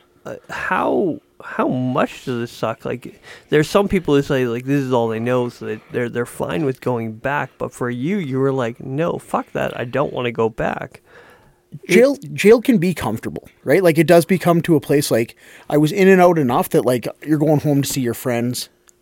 Lost your, like, you know, you just get caught in the system, and it's very easy just to be there. Okay. Right? Like, you don't have to worry about feeding yourself. You don't have to worry about what you're going to do. You know exactly what's going to go on. Yeah. It's almost like a military aspect to something. It's institutionalization. This right? is you going to be your regiment, whether you like it or not.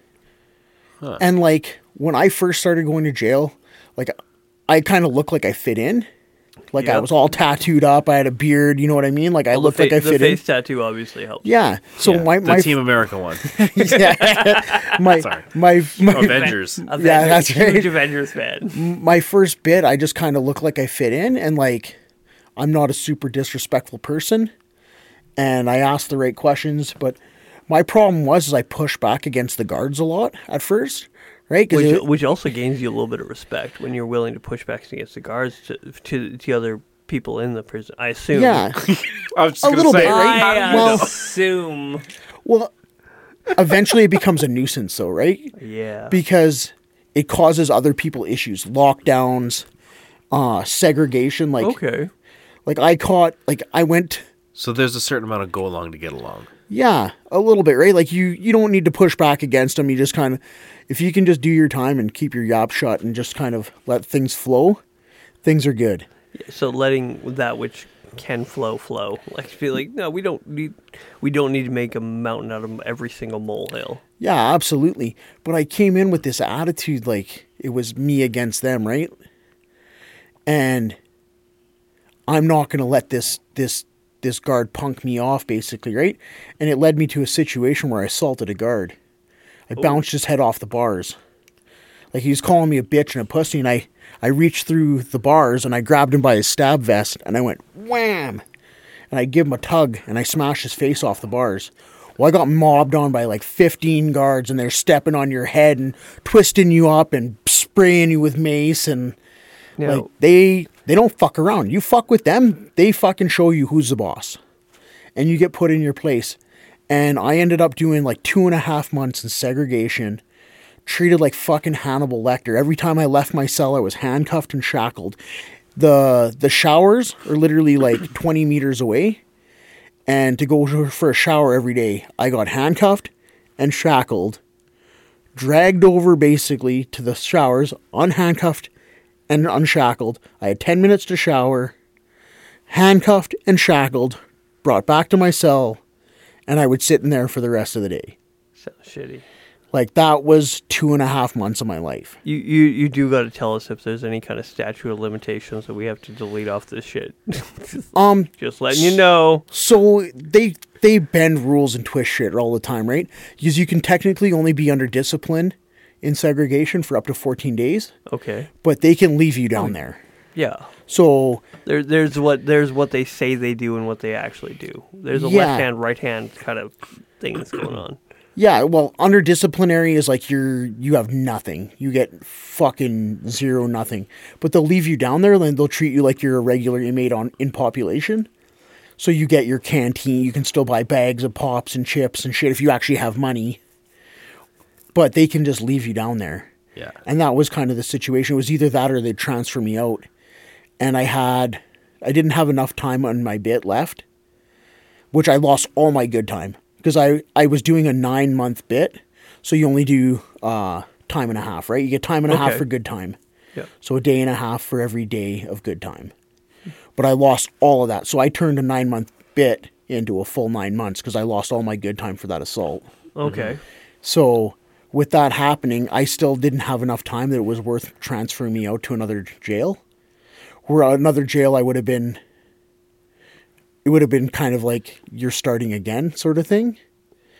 But like that institution, every time I go in there now, I get placed under behavioral, not that I'm going back for any reason, yeah. but every time after that assault, as soon as I would go in, I would get intaked and then I would get segged out. Yeah, because they would see, oh, this happened here with this guy. So they Now- do what's called a behavioral assessment. Yeah. So they would segregate me for a week to make sure I'm not going to fuck around, and then they'd place me on unit. Well, that's always the goal. But okay, so this guy's calling you pussy, calling you bitch, and all these things. But was there? Oh, it was worth watching his face go from fucking angry to scared. But was there? I know there's got to be more going on. Like, is there something you did or something else going around him that started started that kind of shit? Oh, for sure.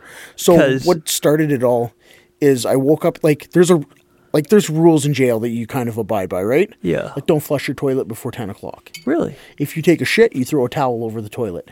That's interesting. But, like, I should tell my kids that. They fucking leave it hanging, and I'm like, come on. like in the hole, it's a little bit different, right? Because you get woke up at 6 o'clock in the morning for breakfast. You eat breakfast, then you go back to bed. If you take a shit, then you can flush the toilet. Everybody's up. They wake you up. You know what I mean? Like, there's no choice. Yeah. So, But he sat there, this other inmate in segregation, who was what's called PC, protective custody. So he's in a different cell all by himself because he can't be in general population for either he's a sex offender, can't really get along in population, owed money, for whatever reason. There's any number of reasons. He's got some shit that other inmates may not condone. Yeah, so he sat there and continued to flush his toilet over and over again just to be a prick. So I was yelling at him. I'm like, dude, if I get my hands on you, I'm going to fucking smash your teeth down your throat. What kind of noise do they make? Dude, they're like jet engine toilets. Really? Like, they're literally like these... They're stainless steel. And like... So when there's like fights in jail and there's blood, you take coveralls, because you wear like blue coveralls, at least in Alberta anyways, and you can flush these coveralls down these toilets. And it just like... whoosh, it's super loud. So that's why they say not before 10 o'clock. Yeah. Because they're so fucking loud. Yeah. Because I residential. Yeah. No experience with the judicial system at all. 10 times as loud as a standard household toilet. 10 times, yeah. Interesting. And like people get punched out over it all the time, right? No. Flushing too early and stuff. Things you would never know from our side of the life. I have no idea because of... I know. I'm sitting here like, fascinating. Tell me more about toilets and mean it. I need to know more. And it's literally crazy what you can flush down those toilets. That's amazing. Yeah, they're hard. They're hard to plug. I have heard some stories about lighting cigarettes with pencils, like the lead of pencils. What do they call it? Probing. Yeah, probing. Where like I want to light a cigarette in my cell, but you can't do it too much, otherwise it'll blow the breaker, and they don't flip the breaker right away. They'll let it sit and have no power for a little while. So that's in BC jails, right? Like BC jails, there's actually outlets, so you can just like use the lead of a pencil or whatever to heat it up. That's to light the so toilet paper. Amazing. But in Alberta, you have a hot water pot on unit, so you pop out. There's like a 220 plug kind of thing, like a little. Is a higher amperage? No, or just 120. Okay. So you pop the light out, and you arc the lead across the contacts of the light, so it creates a spark. And you just take. It's called a wick. You roll toilet paper up really tight, and it makes it kind of like solid, and you can make it really long. And you light. You gotta let us know if we gotta delete this shit. No. Listen. This is so entertaining. I'm like, man, I don't want the guards to find out and us to get shit from a bunch of like prison guards. They'll take the coffee pots away all the time. That's the fucking hot awesome. water pots. And you arc it across anyways, contacts, and it creates a spark, and it lights the toilet paper. And then you blow out the flames right away, and the toilet paper just has like a cherry. Yeah. And you take it and you tuck it in the vent. And the vent has just enough draw of pulling air out that it keeps this wick going. Like, I've seen ones go for hours. Really? And you, like, literally make these fucking things so long. And you bend it so that the cherry, you have to fix it all the time. And bend the cherry towards the back. So if they look from the front of the cell, they can't see the cherry. All they see is the white. Yeah. But you get caught with them all the time. So I missed. What's the purpose of that? That's how you light smokes. So, it has a cherry. So it's like having a lighter all the time. It just kind of keeps it lit. Okay, just I enough get it now.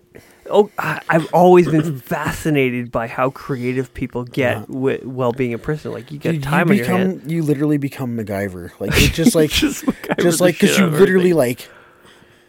All you get is basically like generally like garbage, or like canteen. So it's like they're not noodle cups. Like a cup of noodles becomes a cup for coffee. Like you just start using whatever you get from canteen to do other things with, right? And like toothpaste basically acts as glue, because like the toothpaste, unless you can buy toothpaste on canteen, you get this fucking Dawn fucking mist shit. Or whatever, that's like this clear stuff that's not toothpaste. I don't know what it is, but they claim it's toothpaste. It's basically like, you ever see those they're like a clear tube, and sometimes you'll get them in the hospital or whatever. And nope. I haven't been to the hospital in forever. This toothpaste, like literally, like you glue things to your walls with it. Really? Like it fucking dries rock hard and it'll stick anything together. Like it's interesting. It's disgusting, yeah. And they want you to put that in your mouth. Yes. That's... with your toothbrush that's like 3 inches long. Yeah, so you can't create a shank out of it. People still do, but like, Oh, obviously. it's a very ineffective shank as a piece of plastic. I don't think it would like even if you got it like to a super sharp Yeah, point. but I think it's something's better than nothing kind of scenario, right? People get pieces of metal. Like, Of course. that's like, I only did provincial time too, and like, you get some like serious people, like especially like we were talking earlier about like meth psychosis and stuff, and like how meth can break down your reality. When meth comes into jail, things get scary. Like that's like there's I never thought of that. Yeah, but there's some like big scary dudes that like generally like either run the unit or like they muscle dudes, and they control most of the dope, like certain guys, right? And even if like their best friends are the other guys that control the unit, Yeah. they get high on meth and you're sitting in a cell isolated with only your thoughts. Holy shit! Like- I'd never thought of that. Well, no, okay, I have a question. I do have a question about that. Yeah. Is where I assume, and again, assumption because I'm naive in this area, of meth taking a certain level of consistency to have a stronger effect. Where if you were to hit it once, twice, but to have meth enough that you could actually have a long-term effect, if you're in there for 6 months or whatever it is, that's when it takes the strongest hold to actually have a stronger effect on the person doing it. Or can the guy get really thrown off by 3, 4 Okay, so servings? Okay, so are we asking Nigel to describe meth use? No. Meth's pretty potent, right? Like meth, Yes. you don't need much of meth to get That's high. right. Yeah. And like if you've never like, especially being in jail, your systems is generally pretty clean. Like drugs aren't like, Yeah. I don't know, you portray drugs in like jail like there's always dope in jail. Yeah. Not so much in the provincial establishments, especially in Canada. Like dope gets in because like people literally get paid to pack their asses Yeah. with drugs and then get picked up on breaches or whatever. They come in, they pass the terrifying. dope and then do their 30 days and they're out again. And they get paid Yeah. to do this. People get paid to do this. That's crazy. And like I've seen just like, but that's generally like if there's a large amount of dope in jail, it's generally like a serious player on the street got caught slipping or whatever and just was able to get something up his ass and bring it into jail with him. Like there But was how consistent? sorry. Never mind. I don't want to. I don't want the answer. Well, How consistent it happens, because that's a lot for the amount that we're thinking of when it comes to that. It would have some serious weight in the prison system, because I assume it doesn't happen as often as one would hope it doesn't happen, but I don't want the answer. not very often is there like that kind Yeah. of amount, but like sometimes it doesn't. Like drugs are super expensive in jail, right? Yeah. For like Yeah. a Exactly, that's for, what I'm like, thinking, What like- they consider like the size of a match head of meth is like $20 in jail. Ooh. That's For a like match head. for like the size of a match head, yeah. Yeah. And like to get jail sent in, it's like it's always like a big fuckery, and like people like that's where you get guys getting checked in too. Is they'll vouch that they have money, and somebody will put money in the guy's account for drugs. They'll do the drugs, and then they don't have the money put in. So that's where you see guys getting their heads stomped on and checked in, right? They'll get beat up or be told, hey, you have to leave unit because you're going to get your head jumped on. So sometimes they're polite enough to let them know that like it's going to happen. More often than not, it's just like, hey, come in my house, come check this out. And it's like, oh, And you walk in the you house and get then the boots. 6 other dudes walk in behind you and you're like cornered by 6 guys in your cell. And you're getting the boots right and, there. And you get like, and that's where like, it was in jail that I really realized like, it's disgusting what the human body can survive. Like, and keep moving. Like, I've seen like 6 dudes jumping on a guy's head and like literally. like blood pooling, like to the point that like a cell's like 4 by 8 or something. You know what I mean? It's not super big. Yeah. Or maybe a little bit, they're like 6 by 10 or something like that. I don't know the exact dimensions, but like not so something you much can measure. blood flowing from this guy's head that it's filled the entire floor of the cell and flowing into the hallway. Yeah. And he walks. He and doesn't walk. and Obviously, they walk away. Like the guards come in when they notice something happening, Or like what happens more often than not when like there is lots of blood, they just clean it up and then they tell you to lay in bed for the rest of the day. So you just got your head shit stomped. Like if you're solid, you keep your mouth shut. You don't talk, right? Like you don't, or you're a rat. So you don't go to medical bay or... You just lay in bed and like the guards will sometimes notice, right? Well, they're saving your ass at that point because if you do give an opportunity for snitch, they know you're dead. They're like, no, they don't want that for you either.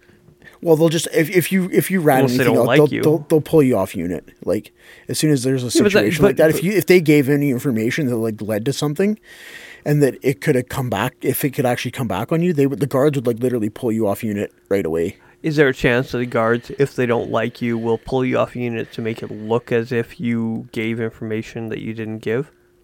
I've never seen that happen. I'm not saying it's never happened, but I've never seen that particular situation happen. I just assume cops are all dirty. Just me, because the biggest thing that like what your brother-in-law would be so disappointed. Yeah, what you see happen a lot in jail, is they try to integrate prisons now. Yeah. So they're putting sex offenders in general population units, because like in Alberta, like in BC, there's what's called CSO, which is like a database of all your criminal charges that have happened in BC. So somebody on the outside, if you go to jail, somebody on the outside, because like what happens is these guys that run the units, they want to check who's on their unit because they don't want certain kinds of people on their unit. Okay, so on TikTok, there's this guy like JD Delay who constantly talks about people checking paperwork and stuff like that. So is that a real thing? Absolutely. Okay. So he's not talking out of ass. No, absolutely. Sorry, you need to give some context here. Well, checking paperwork, your paperwork's just your charges. Yeah. Like most people, like so you're talking about you're talking about inmate checking charges. Inmates checking your details to see if your name is good or not good. To see if you're on solid charges or if you're there on sex offense charges. Like okay, that's the context I'm looking for to make. Because if I don't know it, there's a good chance that people listening don't know. So I just need to clarify. Yeah, well, just like in our MC community, right? Like sex offenders are no good. Yeah. No, like that's like if you have, you're done. Like, and I'm not talking just on kids. I'm talking on women. Yeah. Even like assaults on elderly. Like I had a guy come on unit and he was like bragging that he robbed these two old ladies and broke their hip. Oh, jeez. Whoa. Like I want to punch him in the face right now. Listen, it got handled. You know what I mean? Like that stuff. Like especially allegedly. Whatever. No one's listening. It's really great about being a small podcast is that nobody's actually listening. Yeah, like when those people come in, like what I was talking about earlier is when these people come in, like the jail's being integrated, is they'll put people that have sex offenses and like no good charges on a unit, and what'll happen more often than not is a guard will tell whoever's running the unit that there's somebody that's no good on your unit, get them out of here. So they won't tell you names and specifics, but they'll just say somebody that just came on your unit. So you can pretty narrow it down pretty quick, right? Yeah. Especially like, because they don't want those guys in there either. Like I wouldn't say the disdain for them is equally as what it is on the blocks, but they still don't want them. Like who wants to spend time near somebody who fucked a kid? Yeah. Like honestly.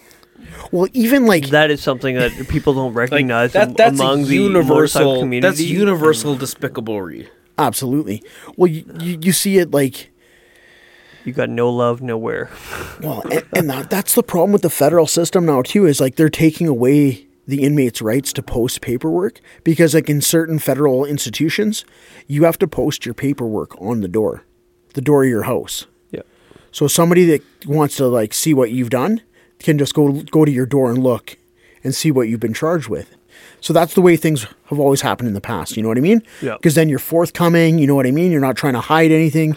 Everybody knows everything. Well, it allows you the opportunity to be like, hey, this is my problem. This is where I come from. Yeah. Maybe you serve your time. Maybe you're better.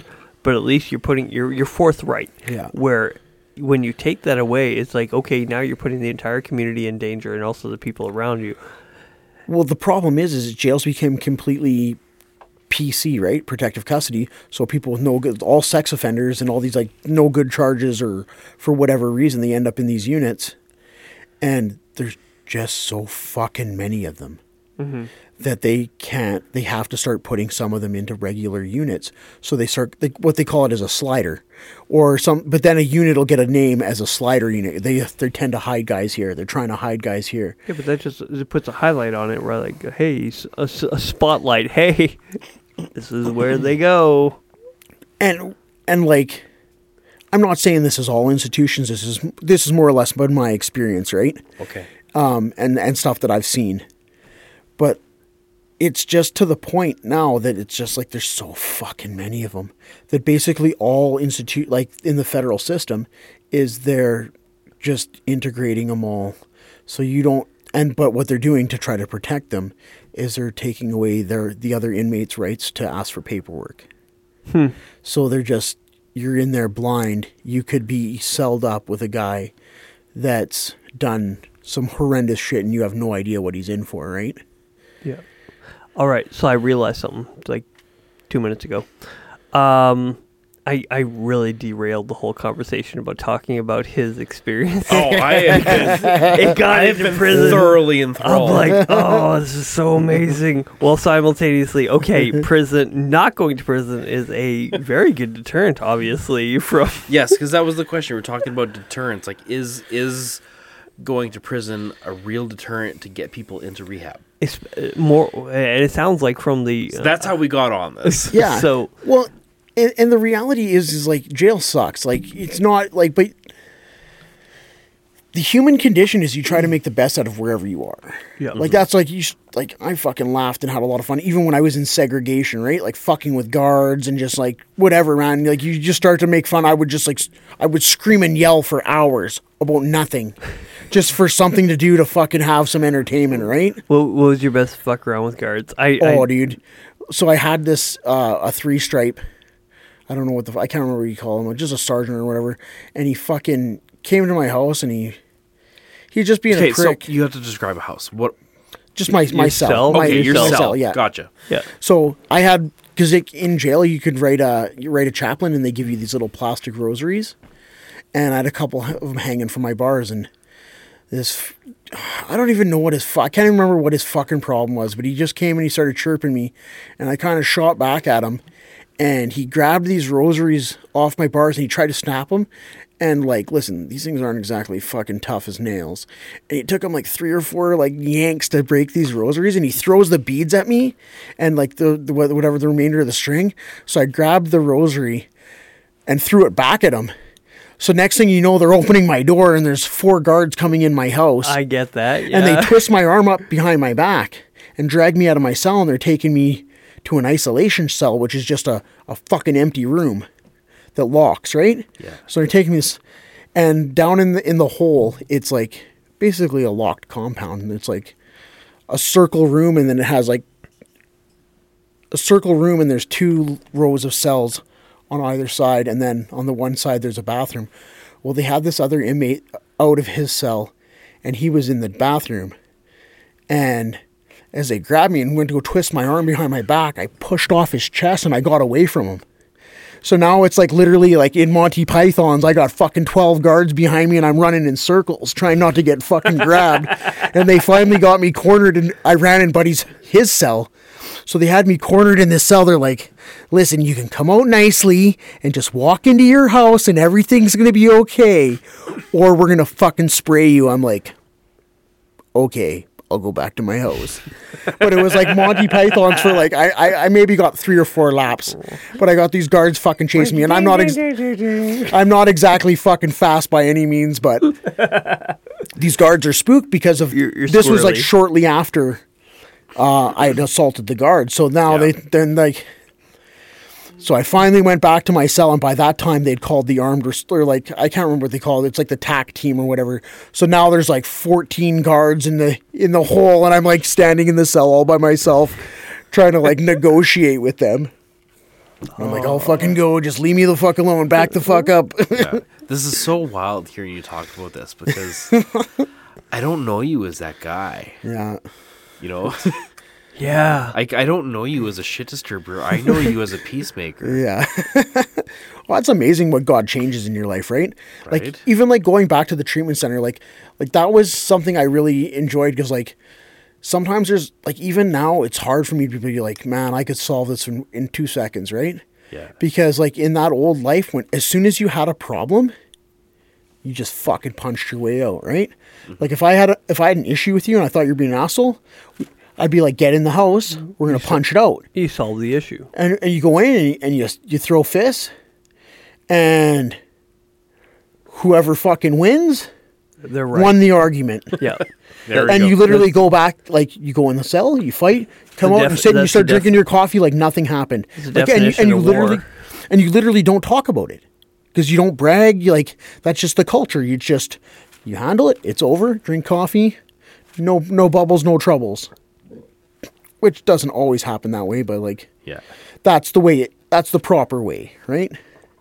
You know, what's that commercial with the arm wrestling? Let's do it what the fuck did they say? I can't remember. I just think of over the top. Sorry, Sylvester. The usual way. Let's handle it the usual way. And they all got like one big arm and they're arm wrestling Skittles or some shit. I don't know. Anyway, it's fun. I was thinking over the top with Sylvester Stallone. So that sounds much Wraps better. the hands. You gotta go over the top. But you know, like that's something that like my flesh really would rather do. I would rather solve my issues by a quick couple shots in your face. The normal way. Yeah. The usual way. Than to like have this like being sitting here and being like having to talk to this person that's like Why do you feel that way? completely irrational and just like being like a, because so often it's just like this petty bullshit that gets to a guy, like as a staff member now, right? Like they're complaining because they only get milk with breakfast, but milk is like, because the vast majority of Who the food, fuck needs milk more than just breakfast? I'm sorry, but that's the only time I have milk nowadays. they're savages. Like they're literally savages. Like I don't understand, but it's like, it's that selfish nature of an addict, right? It's like, even once you get them into a center and they're starting to change their life, it's still so often like we see like people with food hoarding. Well, And like taking, like they'll eat an entire fucking pie just to eat a whole fucking pie. Well, that's exactly to make it. sure they get theirs. Well, that's exactly it. When I realized when I said it, I'm like, who the fuck drinks milk? It's not the fact that they can only have milk for breakfast. It's the fact that you told them they can't have milk other than breakfast. It's like, who the fuck are you to tell me that I can't have this thing? That I can't have what I want when I want it. I want it. What? It's milk. It's good for me. Why the fuck are you trying to tell me what I can and cannot do with something so stupid? Well, simultaneously, me as an adult, I don't drink milk. Well, there's a big part of the program that like, so in addiction, a lot of addiction's instant gratification, right? Do your drugs. It's a dopamine hit. Yeah. And you're there. You know what I mean? Like it's instant gratification. Trying to help them to retrain their brain that gratification can come down the road. Like we use a request process. So like if they want to do something, get a haircut, like it's on our time, not your time. Yeah. Like you don't just get to pick and choose when you do things. You have to ask, and there's a process. Yeah. And it's to teach them that you don't get what you want when you want it. Oh my gosh. And you really Like, have to develop. That's what I have to teach my 9-year-old.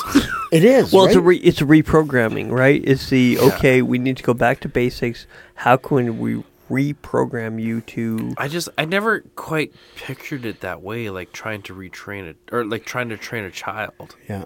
Well, it is, because the vast majority of like addiction, like any trauma, whether it's addiction or whatever, causes emotional and developmental stunting. So you basically stop maturing at a certain age. So a lot of like, until you can heal through that trauma, you'll often remain at that stage in your life. So like, there's like different developmental stages of a child, right? Like you become when you're a child, there's like, you're part of your mom, and then you become your own separate entity, and that's like the no phase, right? Yeah. And then you develop from there to adolescence, where now you're slowly becoming your own person, and you're developing your own ability to self-soothe and to return. Like the book we read, it's called living from the heart that Jesus gave us, which talks a lot about like trauma. And like, I never really thought about this stuff, but it made it a lot easier for me to deal with the students, because you start to see just through their behaviors. Like I was talking about that big tall guy, he has these like childlike where it's all about me. Just that selfish nature is that's stunting at a child, like, because he's never got to the place where he can self-soothe and create his own peace. He lives in that state of chaos and he gets stuck there. Yeah. He has no way to take that back to being peace inside, or they call it the state of joy, right? You can't return to joy because you don't know how. So you get stuck in that moment. So with those developmental issues, a lot of it is trying to find these trauma in these people's life and helping them through the work of the Holy Spirit and God. First, bring the trauma to the light, because there's two different kinds of trauma. There's trauma A and trauma B. Trauma A is something was done to you, right? Sexual abuse, physical beatings, something, your safety was damaged and taken away. And then trauma B is neglect, right? Like being left, something was deprived from you. Mm-hmm. So trauma A, done to you, B, taken away from you. And there's different ways that you have to heal for them, because what happens often with your brain works to protect you. So you often, like with lots of these traumas, you won't remember them, but the lasting effects are there from them. And because your brain tries to protect your mind. So it causes like actual amnesia. And a lot of the time, especially when I think it's primarily with the neglect, I want to say. So you won't remember being locked in a closet as a child. You'll just have these behaviors where you're scared to be alone. You don't want to, so you're very clingy and stuff because you don't want to have these things neglected from you or deprived from you. So you have to first, help them come to a place where they recognize this trauma that they've gone through, and then B, now help them, lead them through prayer and walking through it with them, helping them to heal through it. So trusting that God actually wants them to be restored, which is a lot of people don't think they, like, for whatever reason, they don't either deserve to be restored or they're still rooted in their old identity. So it's helping them become, like, that's one of the greatest tools I use is, like, who does God say you are? Yeah. Okay, that's something I want to ask. Between the two experiences you have, that element of, like, you lean on God for your identity and for your healing, and or not having that and trying to, like, how does that work when you were in the secular stream of it, when you're trying to deal with that identity issue? So a lot of it, like, because even in the secular system, they use the 12-step program, which is rooted in God, but it's a God of your own understanding. So it's just an incomplete picture.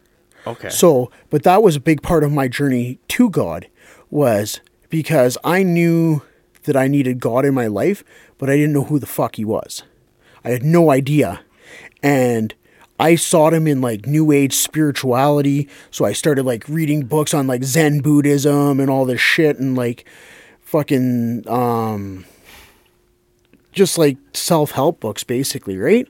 But it started to develop some tools in my life, like prayer and meditation. But the focus of my meditation was just, like, trying to quiet your mind and, like, remove all distractions and stuff, right? So you're not focusing on anything. And praying was just, I didn't know who the fuck I was praying to. And it just really built all these questions in my head. But I was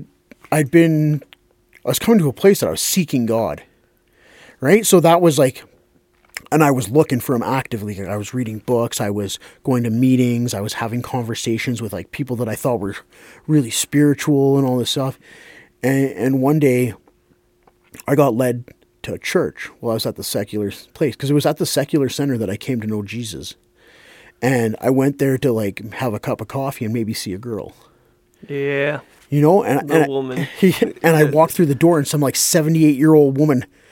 Like, I'm used to people, like, at this point, I was still, like, wearing, like, the moniker, like, that I was a monster, right? Because I wore that as a moniker on the streets, like, I'm a bigger monster than you.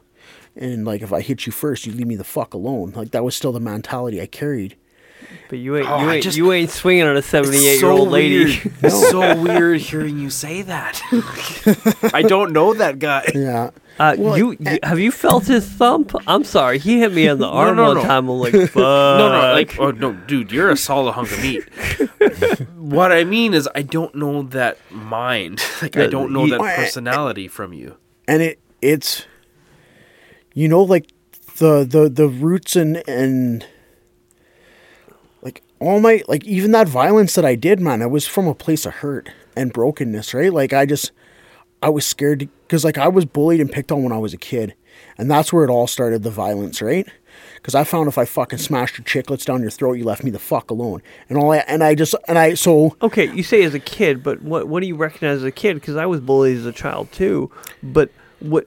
By the time I was about 10 years old. You were smashing chiclets at 10 years old? Like, I was punching dudes out. Like, that's because I was... Because at 10 years old, I was getting the boots to me, and I didn't turn out the same level as you. Yeah. But at the same time, we run it. I was running in the res circles. Yeah. Like, I was surrounded by res kids. So when I got the boots, I got the boots. Oh, yeah. I'm not saying that, but I just when I hear kid, it's an ambiguous term. It's anything from 8 to 18 to some people. Well, the first time I experienced it, I was in kindergarten. And this kid was, like, picking on me and making fun of me. And I grabbed him, and, like, probably the most technical judo toss ever, like, just a good old harai gosh. And I turned and I flipped him. Yeah. And that kid never touched me again. So that was the first time that behavior started to develop, right? And it was just that negative reinforcement of that happening over time and time again. Yeah, but again, it goes... I was in kindergarten as well. Yeah. Somebody tried to take my toy Lamborghini. Well, guess what? I put that Lamborghini in my hand and I decked him. Well, the edge of the car caught his face. And I put a solid gash into his head. Yeah.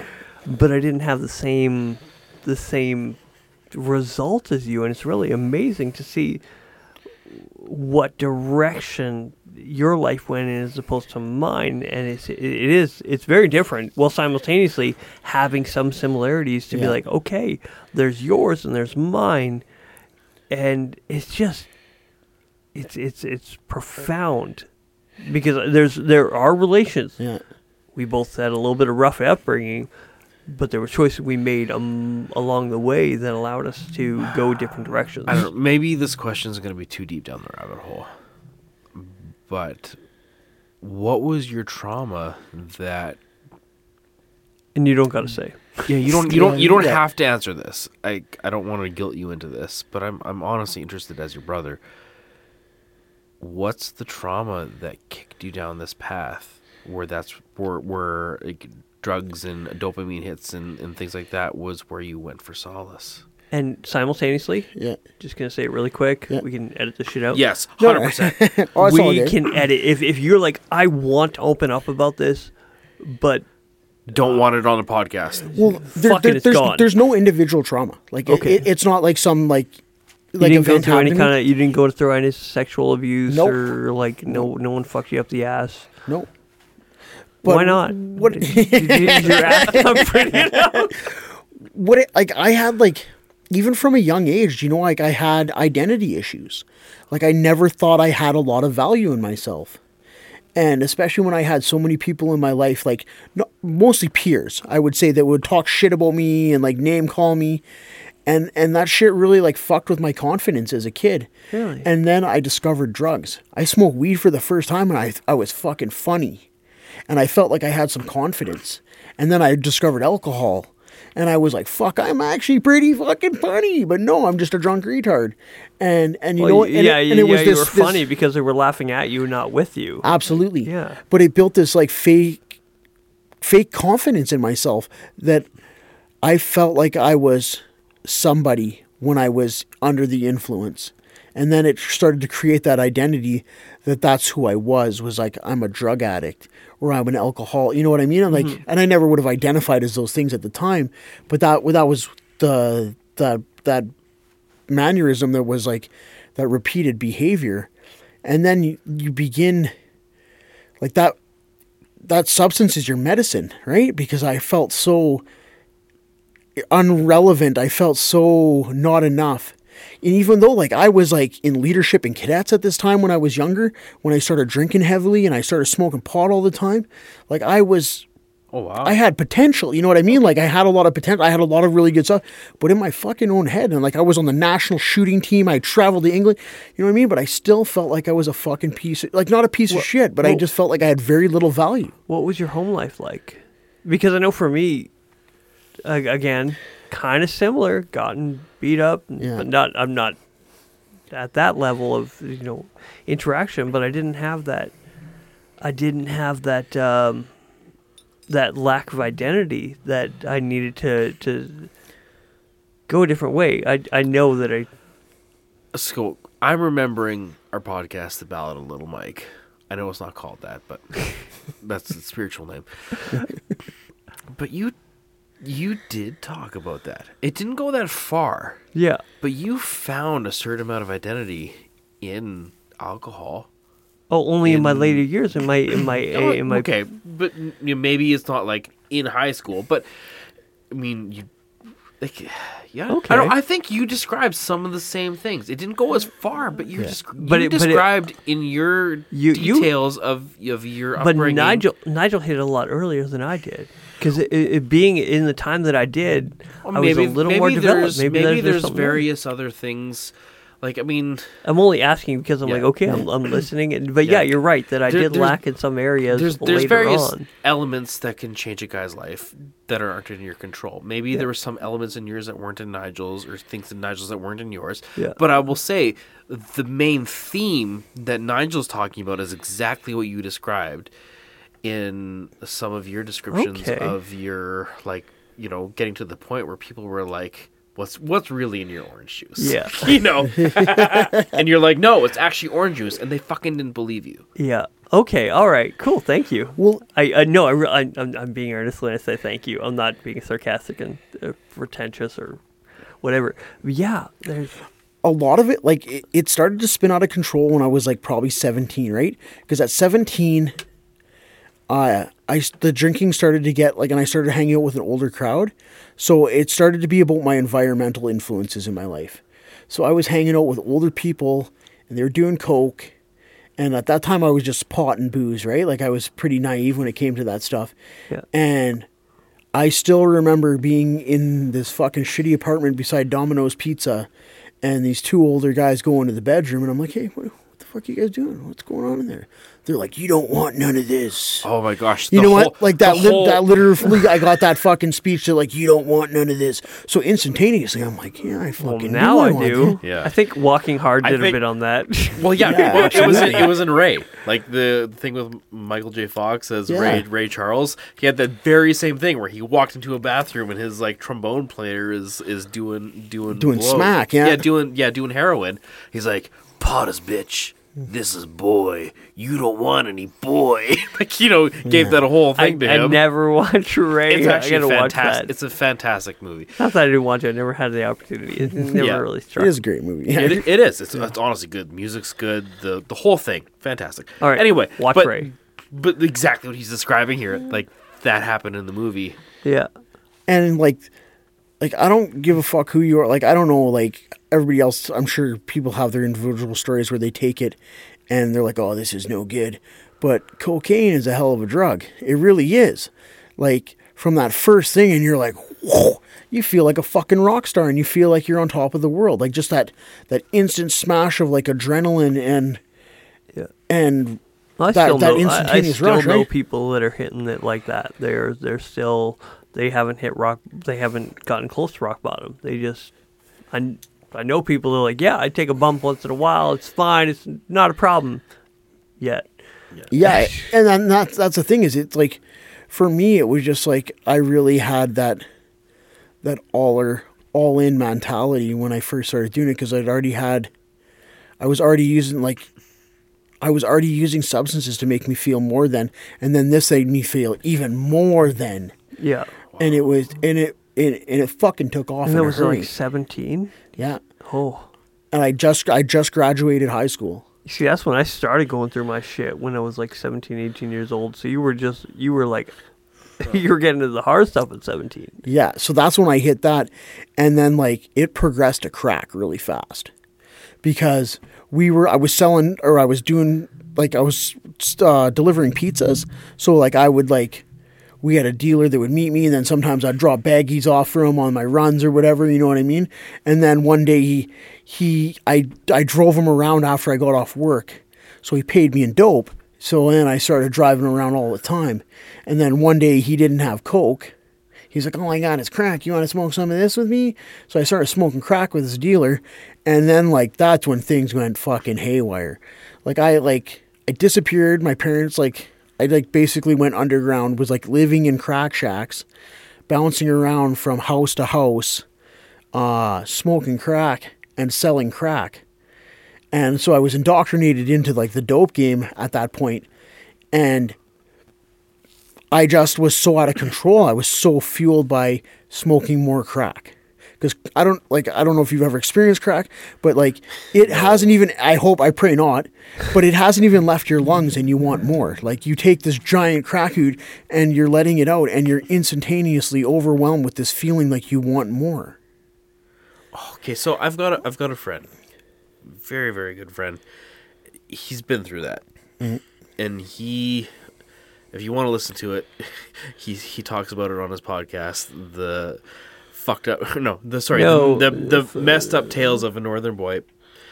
He was caught into that. Meth was the thing that rang his bell. Yeah. And at some point, his son, who is now 17, was like, "Hey, Dad, tell me about crack." Whoa. Right? How do you deal with that when that happens? Because, I know you did it. Yeah, but if you know your dad did it and he doesn't want to talk about it, must be amazing. But if he talks it up, and I kind of appreciated his answer. He was like, "Okay, you want to know about it? All right. What do you love?" It's like, "I love hanging out with my friends." No. You know you don't. You love meth. It's like, "What do you do when you wake up in the morning?" It's like, "Oh man, I get coffee and cereal." No. No, the first thing you reach for you reach for meth. Yeah. It's like, what do you do when you feel bad? It's like, and he just went through all the things that make up this teenager's life.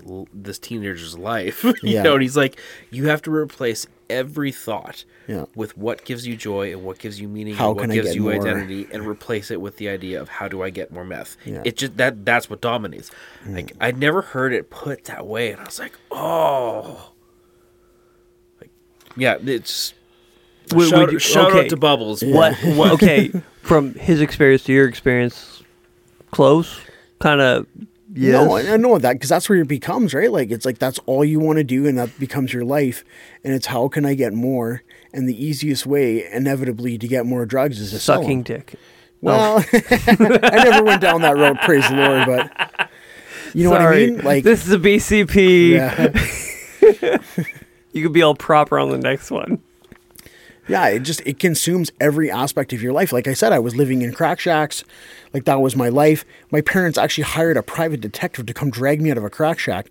And that's kind of what shocked my system into going back to a real life. And I got a job in the oil patch, but I was still...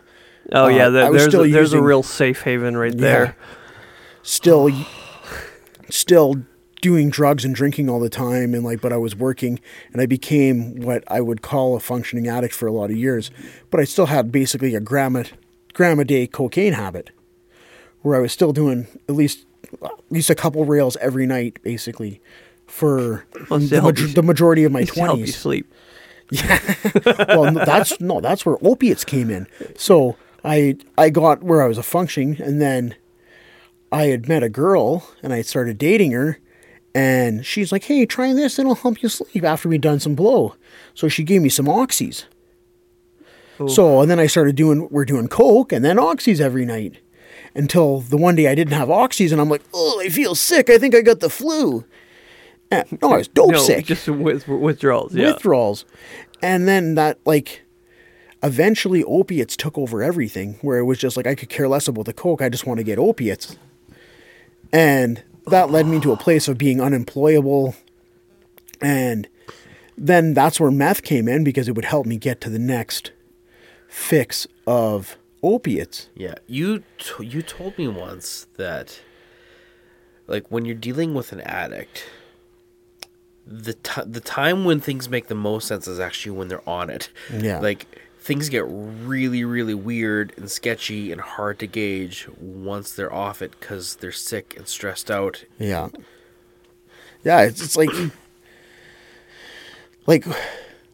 meth is like meth's a weird one, right? Because it fractures your reality, because you stay up for so long, so your reasoning and logic circuits are completely fucked. Like, your brain is feeding you bad information. So once your brain starts feeding you bad information, you don't know what to trust. So now you're not trusting your own thoughts, and you're not trusting anybody else's thoughts around you. So now you think everybody's plotting on you. Somebody's just on their phone sending a text message. You're like, what the fuck you sending? You talking to the cops? Who the fuck you emailing at this time? It's fucking 3 o'clock in the morning. Who the fuck you talking to? And you start getting paranoid. And to the point that, like, I told you about my friend's story that, like, he fucking took a mail lady hostage because she was putting mail in his mailbox because he thought she that's was sketchy as fuck. I don't care who you are. There should be nobody near your box. yeah, wearing a mail uniform. Yeah. Oh, that's insane. Okay, I hate to derail and cut short, but it's like 12:47. And I want to end on a high note. It has been fucking This has amazing. been so intriguing. This is... Oh, I know people would pay for this kind of shit. Yeah. Now, I want to end on a positive. I don't care if we go another half hour, but I want to talk a little bit about Can I piss quick? Yeah, Yes, you can piss. 100%. We're not going to stop, though, because I don't like doing this whole conversation. The vibe completely never derailed. gets good again if we stop it. So you go. You go We're going piss. to talk. We're going to chat. Holy fuck. Bro. Yeah. I did not expect the conversation to go quite like this. I'm glad the direction that it's been going. I really am, because there's this idea of what we assume it all, the prison, the rehab, the drugs, and all that thing. We assume it's going to go one direction, and it's just it's far more interesting than we give it credit for. Yeah. Listening to Nigel here actually unlocked a bit of self-realization. Yeah. How so? Okay, how so in yours? About, like, kind of identity and, like, having things reinforced for self-identity.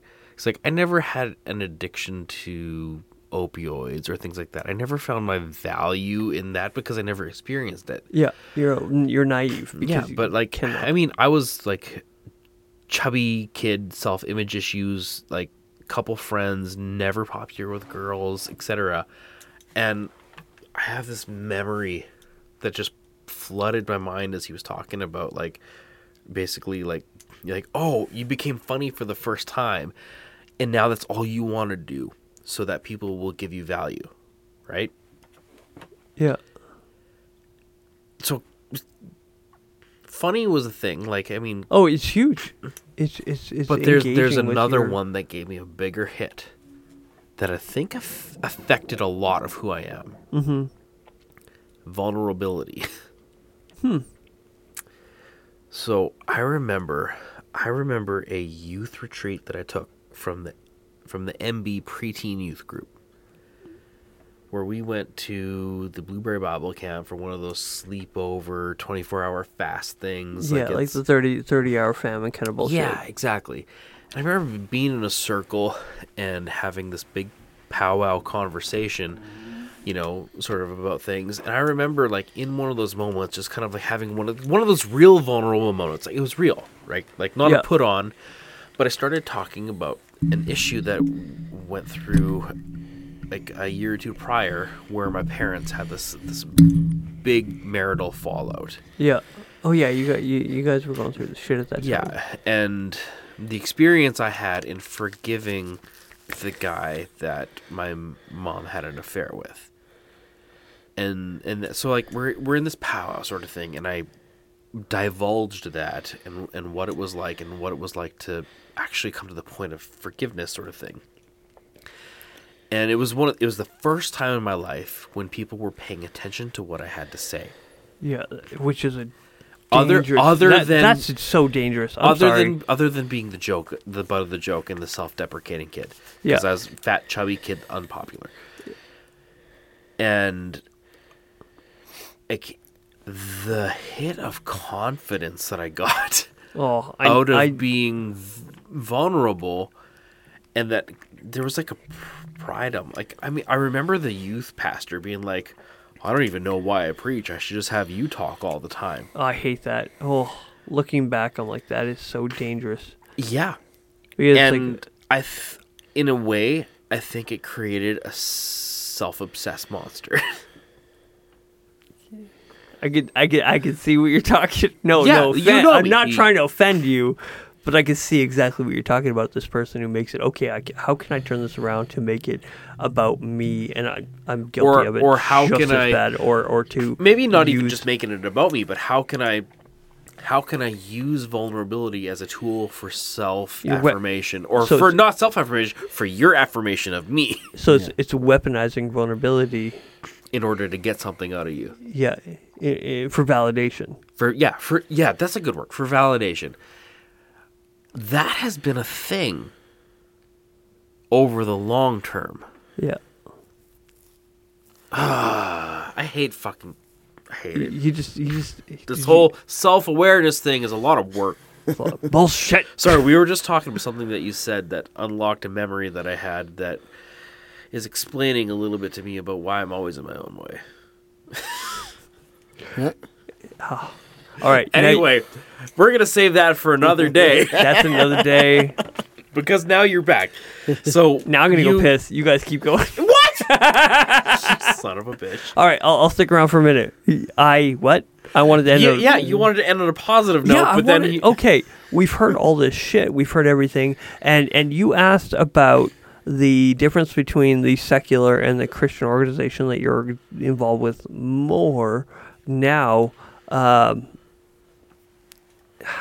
I feel, from what I've seen, I know where you've come out of in the secular one, and now you're going through the Christian one. And what is the biggest difference, and what's the best effect? Which one do you recommend more? I know they both have their pros and cons, but I'm really hoping that it's a biased view of wanting the Christian one to be better.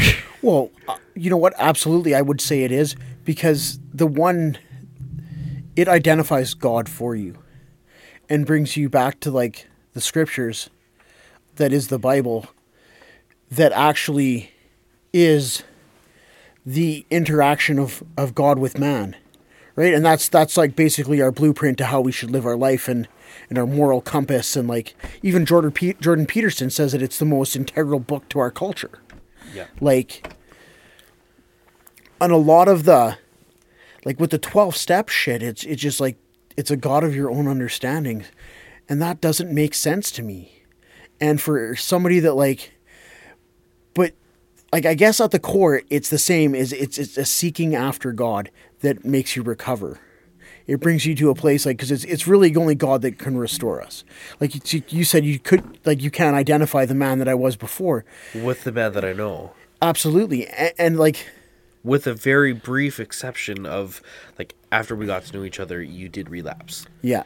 For a brief exception, there was a moment where I was like, what is going on with Nigel? But that has been so different from the man I knew before that, and also the man I know now. Well, God radically changed my life.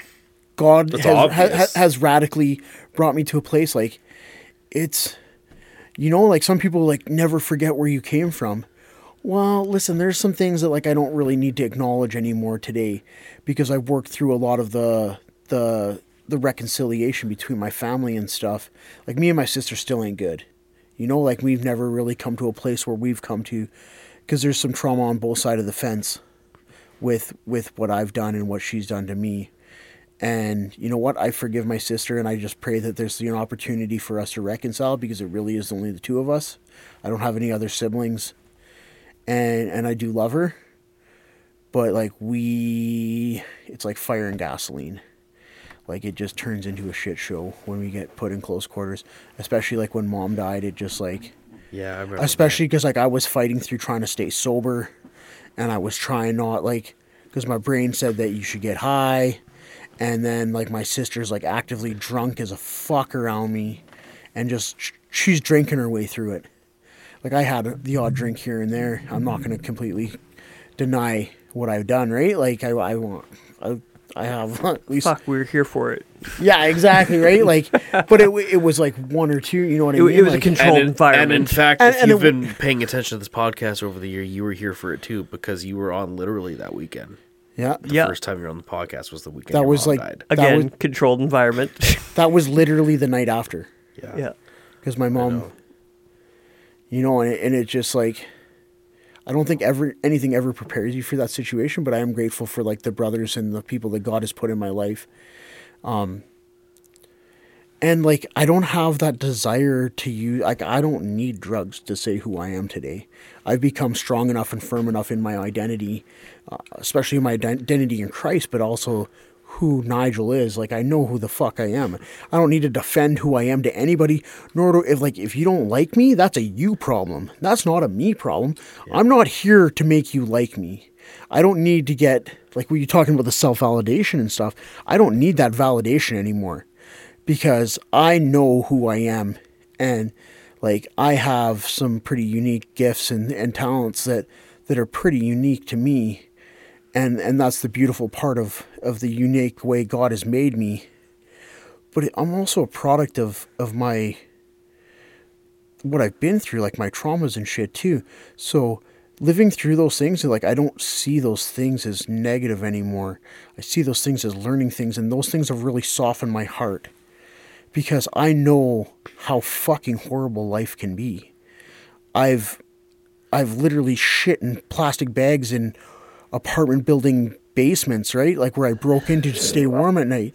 You know what I mean? Like these are like I've dumpster died. Like I've been through some life altering circumstances, and I've come out the other side, and it's softened my heart. Like, I like to think that I don't judge the people that are in those situations anymore. It offers me an opportunity to minister to them. But with that being said, is I'm farther removed from that life, that softness towards them I have to really check myself, because there's moments where I find myself slipping into that judgment of the world, where I start to judge these people and without understanding. So I do have to try not to forget. Like, that's the thing, is like you have to forget select things and like hang on to other things, because there's really fruit that comes from those things that you can hang on to. And the biggest thing in life is like, I'm not trying to prove myself anymore. Like when I was young, I was always trying to prove something to somebody else. I was always seeking somebody else to say, hey, Nigel, you're cool. You know what I mean? Like that's what I sought with my whole heart after that, because if I didn't hear that, I didn't think I was shit. And so I did fucking crazy things. I would smash my property, and you know what I mean? Like I started to try to create this persona that I thought people would like. And that's where I ended up at, like being proud that I was a monster, you know what I mean? Because I thought that's what people wanted to hear, especially the people around me. And so you went from wanting to be the funny guy to wanting to be the monster. Because that's what I thought the people around me wanted to hear. Because like I was so entrenched in that life, and I really didn't feel like I belonged. You know what I mean? Like I never enjoyed stealing things.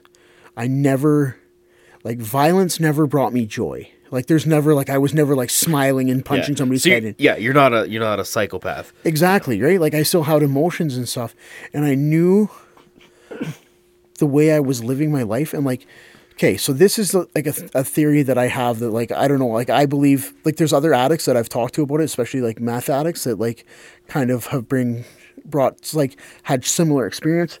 But I believe drugs in general wear the veil thin between the spirit world and the physical world.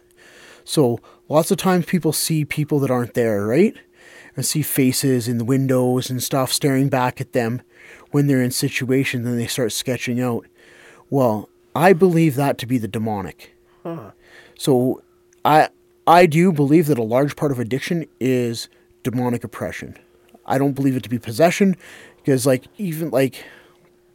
so I did have an experience when I was 7 years old with a neighbor kid where he explained Jesus to me, and I'm like, you just got to ask him in, that's it? Like, without full understanding of what the gospel was, I accepted Jesus as my Lord and Savior at a young age. And I'm not saying that that was my saving grace. Maybe it was. I don't know the ways of God, and I don't know. But whatever, I accepted Jesus when I was 7 years old without having a full understanding or whatever of anything. And because of the choices I lived and the way my life moved, I ended up entrenched in that lifestyle.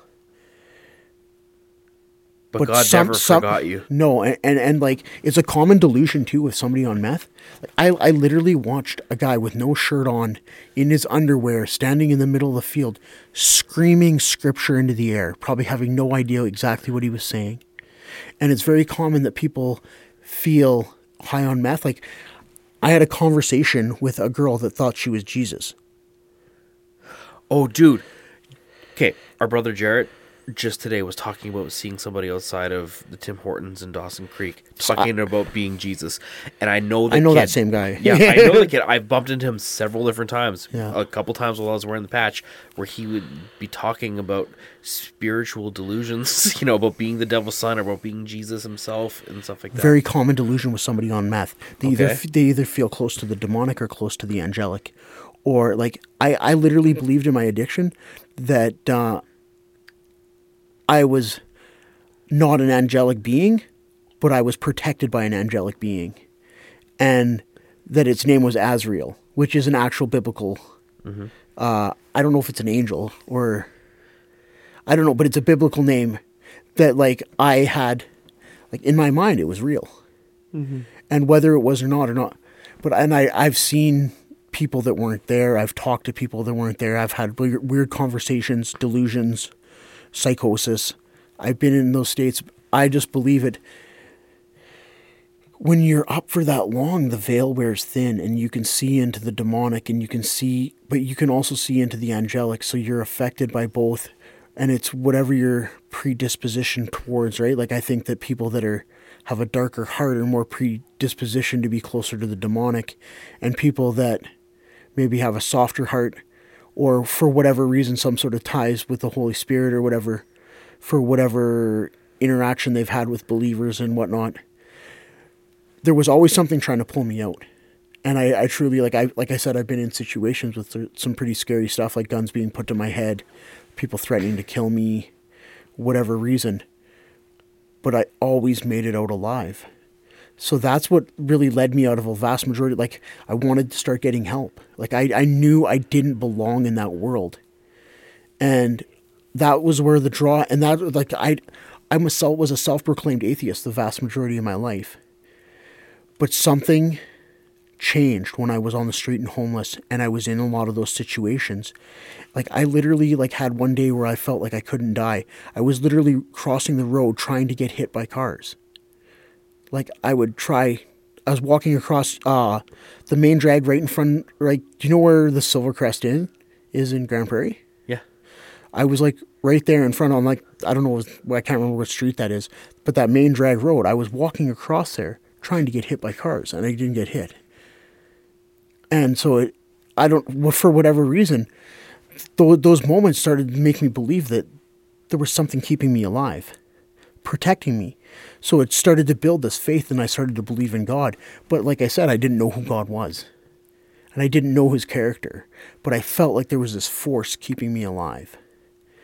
And that laid this root. And then I had some experiences where, like, I had really bad meth sores, and I had an infection because I was shooting drugs, and I literally had went in to a clinic, and I was so smelly and disgusting looking that, like, 6 people got up and moved to the other side of the room. And I felt so much shame and so much guilt that I didn't get help for another 3 days.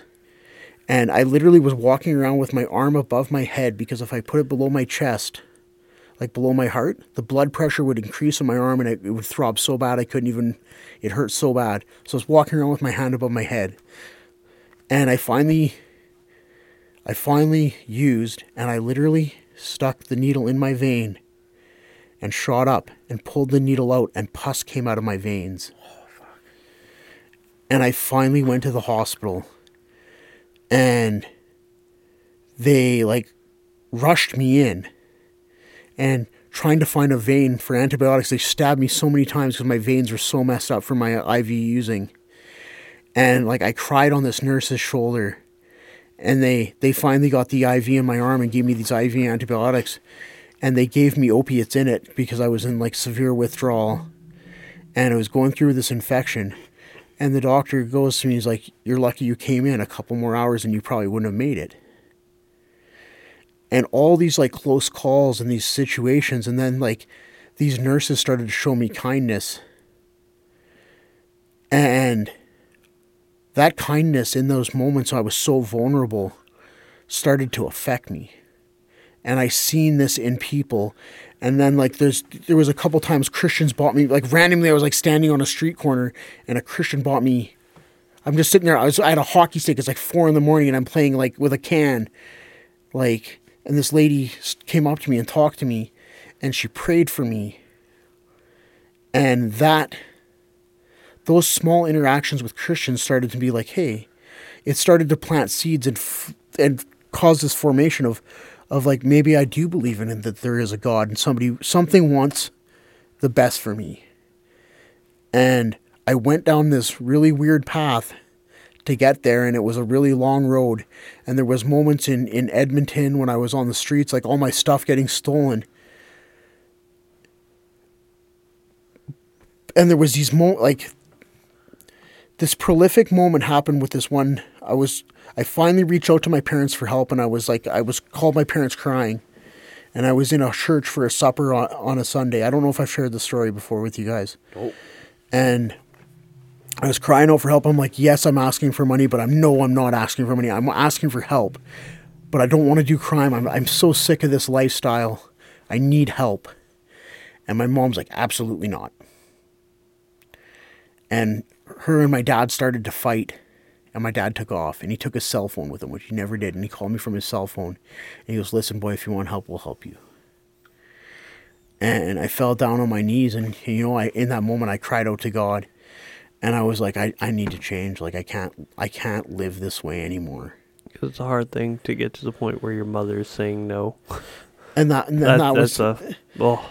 And I started to walk back to once my dad said yes to me, I felt overwhelmed with joy. And I was walking back to the shelter, and there was this drunk guy, a local drunk, Too Tall Dave. I don't know, he's probably still kicking around Grand Prairie. And he was face down in a snowbank. And I literally, as I was walking up, I watched about 6 people walk past him. And he was face down in the snowbank. And I walked up to him, I'm like, "Dave, get out of the snow, you're going to freeze to death." So fucking drunk, swearing at me and completely belligerent, barely making any sense. Well, I just took my coat off and I wrestled, and I got my coat underneath him. And he kind of slowly started to become more coherent. And I kind of wrestled with him. I got him up to his feet, and then I got him onto a park bench. And he had this little plastic bag with him, and he had a bottle of water, and he's like, "Pass me that water." And he started talking to me about the living water and how I just needed to drink from the living water and everything would be okay. Just let go of everything that's going on in my life and it'll be okay. And I didn't realize it in the moment. I didn't even know what the fuck the living water was. I didn't understand what he was talking about. And I had a prolific experience. The first Bible study I went to after I became saved, and it just happened to be on John chapter 5, the lady at the well, where Jesus is talking to the lady at the well that was seen as completely unclean about the living water. And I just had this revelation that God was speaking to me through that drunk man when I was in that situation. And because of the act of kindness I showed that man that was drunk in his face, God led me out of that life. So it's through these small choices, and like, listen, like, I don't think that, like, for whatever reason God chose me, and I don't think that anybody like want, you know what I mean? Like, the reality is every believer's chosen. Like, Calvin in some way had it right with predestination. We were God determined our life, or at least some of our core values. And so I don't know if God completely knows the whole thing, but I can only assume he does. But we're given choices on the road, right? And it talks about it in Deuteronomy at the beginning. I lay before you cursings or life. You choose blessings or death. No. And I know, like, it says that God doesn't tempt us, but he tests us. And I think that we all face tests in our life. Regardless of what path we're on, where we're going, we're going to face moments where we're tested. Yeah. And there is right and wrong answers to this test. And we will have to live with those consequences eternally. No, I do have to say that hearing your experience, hearing where you've come from in this, do you believe that it gives you the opportunity to really grasp the scripture of judge not lest you be judged? Not to say you're not making a judgment call, but to judge other people in the same way that you wish to be judged. Is like, man, if Christ can pull me out of this situation that I was in, who am I to say that he won't do the same for these other people that you're dealing with? And I assume that it gives you a certain level of grace for them that you may not otherwise have. Karl Barth, I believe it was Karl Barth, was asked, do you think that Hitler was saved? Karl Barth responded, if that quote was from him, responded, I hope so, because then there's hope for me.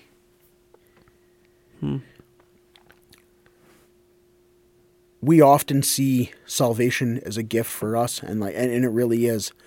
But just being saved isn't the purpose of life.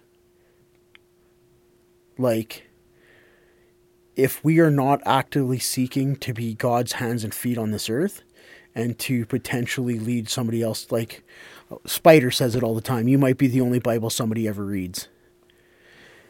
That mentality is something that, as believers, I think the church needs to bring back to the forefront, that we need to actively be seeking the lost. Yeah.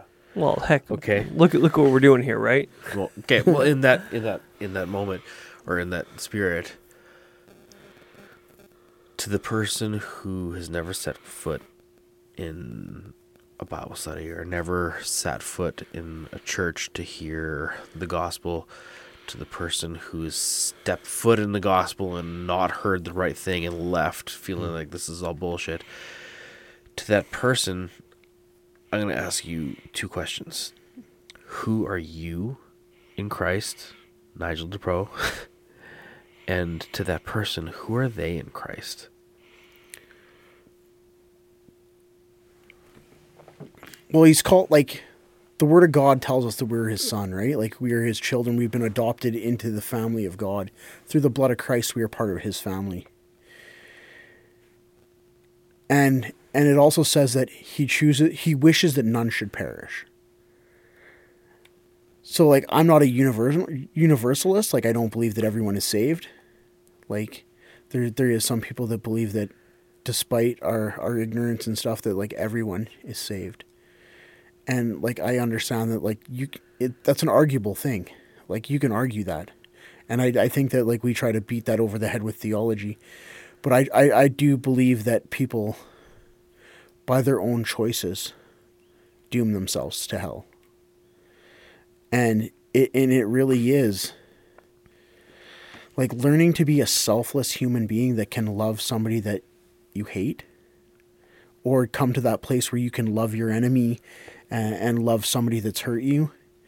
Like, that's a challenging place to really get. And it's not like, you know, I think there's a lot of, like, it's really easy to say those things that, yeah, I do those things, but there's a huge disconnect between knowledge and belief. Because I can know the characteristics of God, but I can not believe them, because if I believe them, I live out of them. And to have that true belief, like I live differently, like you said, like my life is completely different. Have I arrived? Fuck no. and I would be spiritually prideful to say that I've arrived. You know what I mean? Like I don't think any man that walks with God will be like, yeah, I'm there. I got this. You're better than me. Exactly. Like it's nonsense, you know, like. And like some people think that like you have to come to Jesus with something, and like, no, you just got to show up. If you had anything to give, you wouldn't need him. Honestly, it goes right back to his sacrifice was the greatest sacrifice. If you had something, you didn't need him. That's it.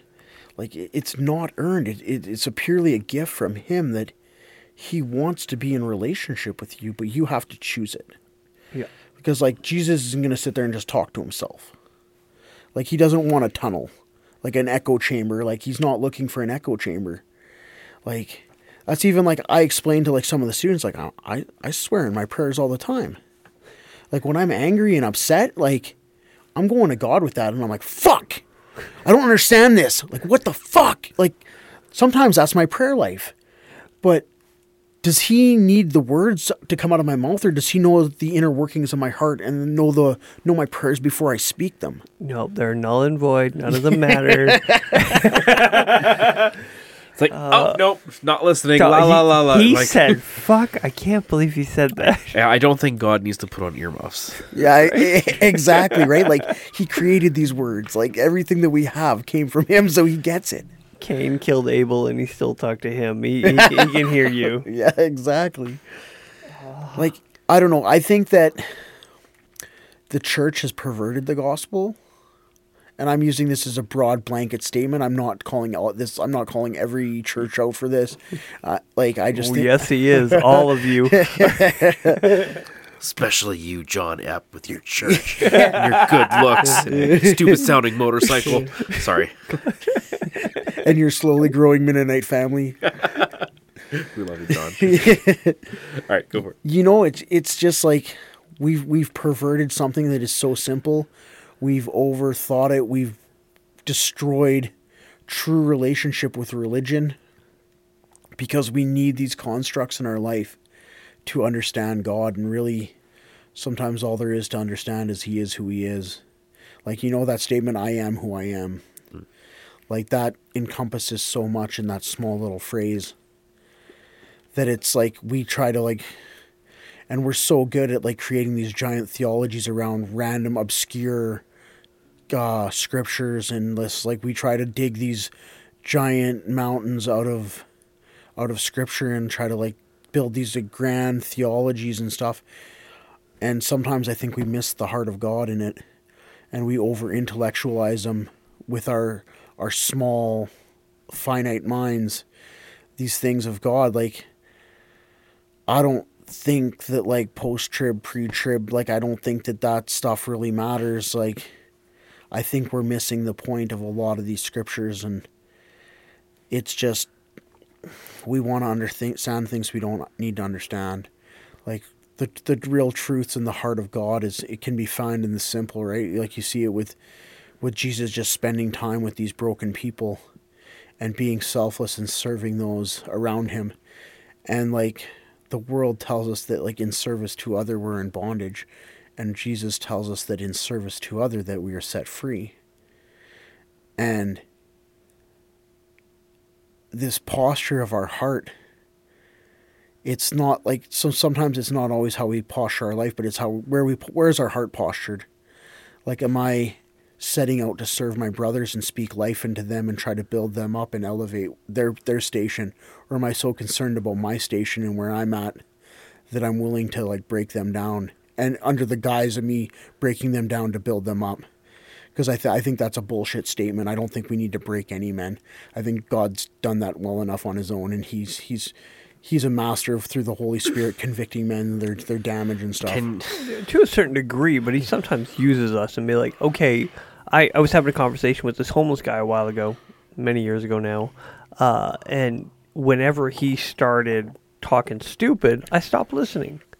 Was at a certain level. I'm not saying I was breaking him, but I wasn't validating his conversation. Just No, because that's a whole different thing than intentionally trying to devalue somebody. Yeah. You know, No, to the point where they think you hate them and be like, all right, time to rebuild you. Yes. Yeah, no, that's like time to reprogram you. Like that's what that is. Like yeah. I just want to make sure we get clear understanding of okay, what does it mean to break? Like really, the club is a microcosm of the church on a bigger scale. Mm-hmm. Well, it's what the church is failing to do. In a lot of ways, right? When it comes to discipleship, actual discipleship, taking the time to build brotherhood, to be like, okay, this is not just my friend, my comrade in religious arms. This is somebody that I'm going to call brother. And that's something that the club does very well when it comes to actually discipling. that a lot of church doesn't. Church does not do life. You look at the book of Acts, and they all lived together, and they lived in a communal life, and they were brothers. They needed each other to survive, and that's the reality. Is the human state of the church is still at that we still need that relationship with each other. Yeah. Because if we can't live out some sort of relationship between our brothers, how are we going to have a relationship with God? Because we don't understand true relationship until you learn to trust your brother beside you, especially on the road, right? Yeah. Like, I think this is a fair thing to call the church out and call it too, is to be like, it's not just about Sunday morning hearing a TED Talk and singing songs. It's about communal life together. Absolutely. Like, it maybe culminates in this Sunday, but it needs to be more. And you need to make it more. And it needs to, like, bring in levels of accountability where, like, do you want this or not? Yeah. Because, like, Groot says it well, you know, like my table's full. I'm not looking for friends, but there's always room for a brother. And having that kind of mentality in our walk with God is like, how serious are you about this shit? Like, is this just a Sunday thing, or are you just doing this to feel better about yourself? How was your week? Because, like, it's good. It's great. Love it. Great. Love. God bless, man. Doing good. I'm praying for you. Do you know what fine means? So when people tell you they're fine, I'm fucked up, insecure, neurotic, and emotional. That's what I hear when they say I'm fine. So I'm thin. Yeah. I'm not emotional. Fuck emotions. Emotions are for pussies. I'm thin.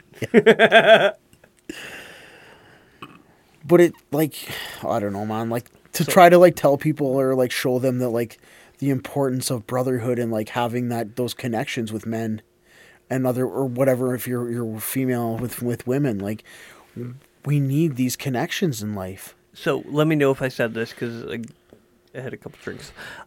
So what I recognize is that this your time and what you've learned is to allow you to show this grace to the people that may not otherwise have it, and really give you opportunity, give you an understanding that somebody who read the books, like really good at reading books, really good at going to college, and that they don't have that. They might have the psychology degree, but they don't have the experience. They can help you. That's the thing. They can help you who has been through it, but you can help others better than they can.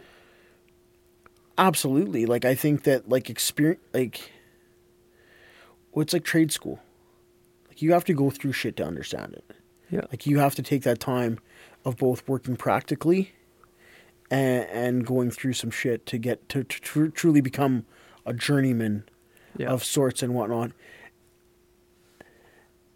And, like, recovery, like, I don't care who you are, man. Like, you hear people in the 12-step room is recovery or relapse isn't a part of recovery. I'm like, yeah, it doesn't have to be. But for the vast majority of people, we're fucking stupid. And our brains are programmed.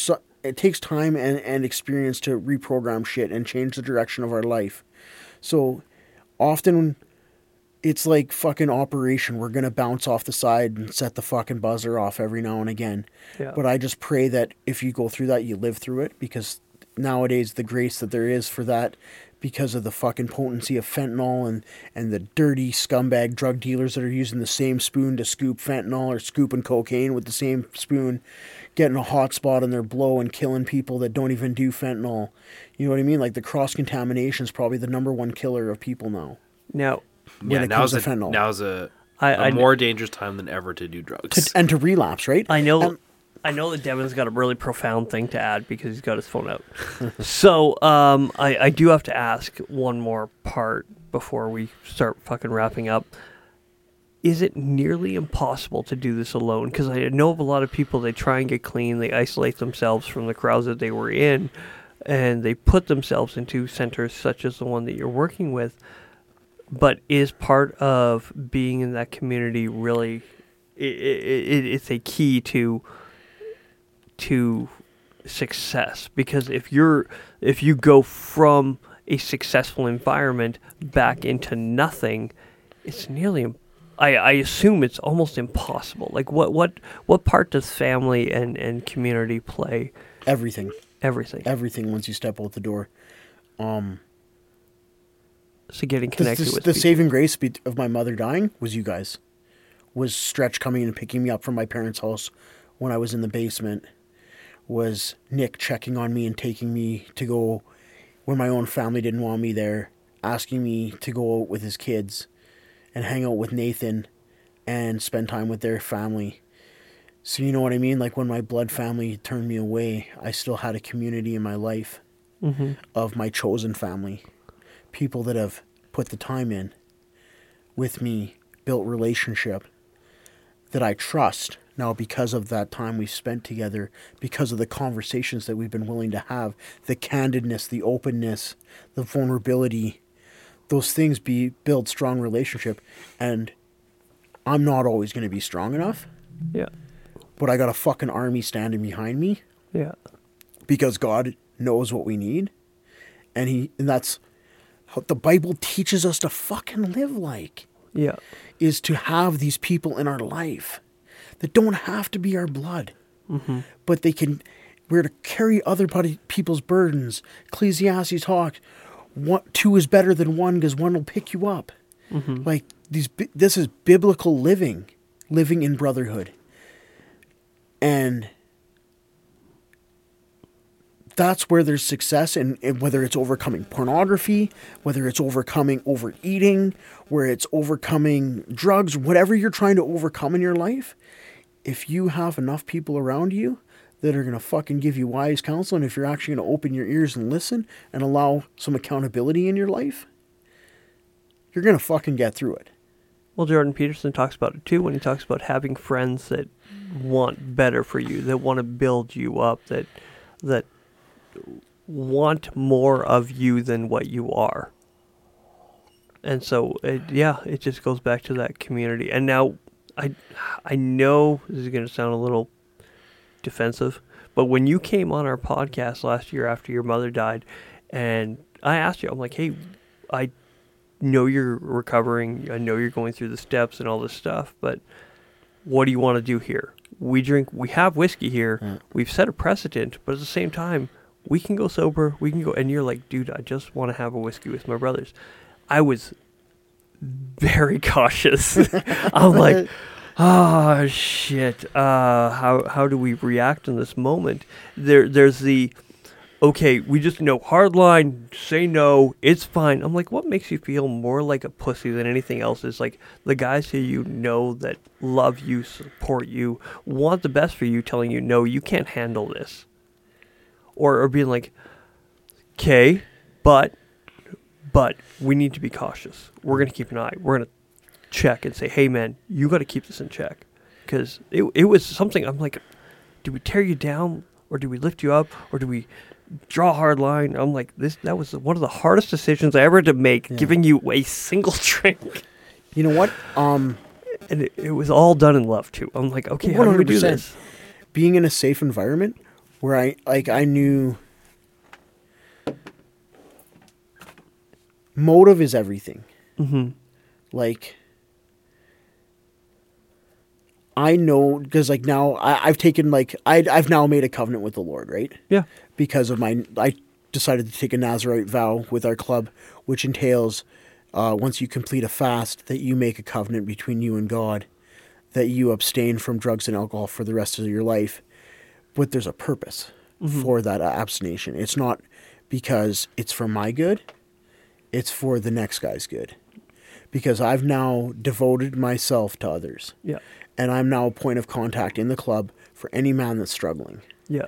Or has substance abuse issues or whatever he's trying to overcome. I've set myself aside as a point of contact. And like, I have more people that know my phone number that like know that like they can call me any time of the night. And if I answer, I answer. Like, I don't promise ever, because like sometimes I turn my phone on silent. But if my phone, it vibrates beside my head, I'll wake up.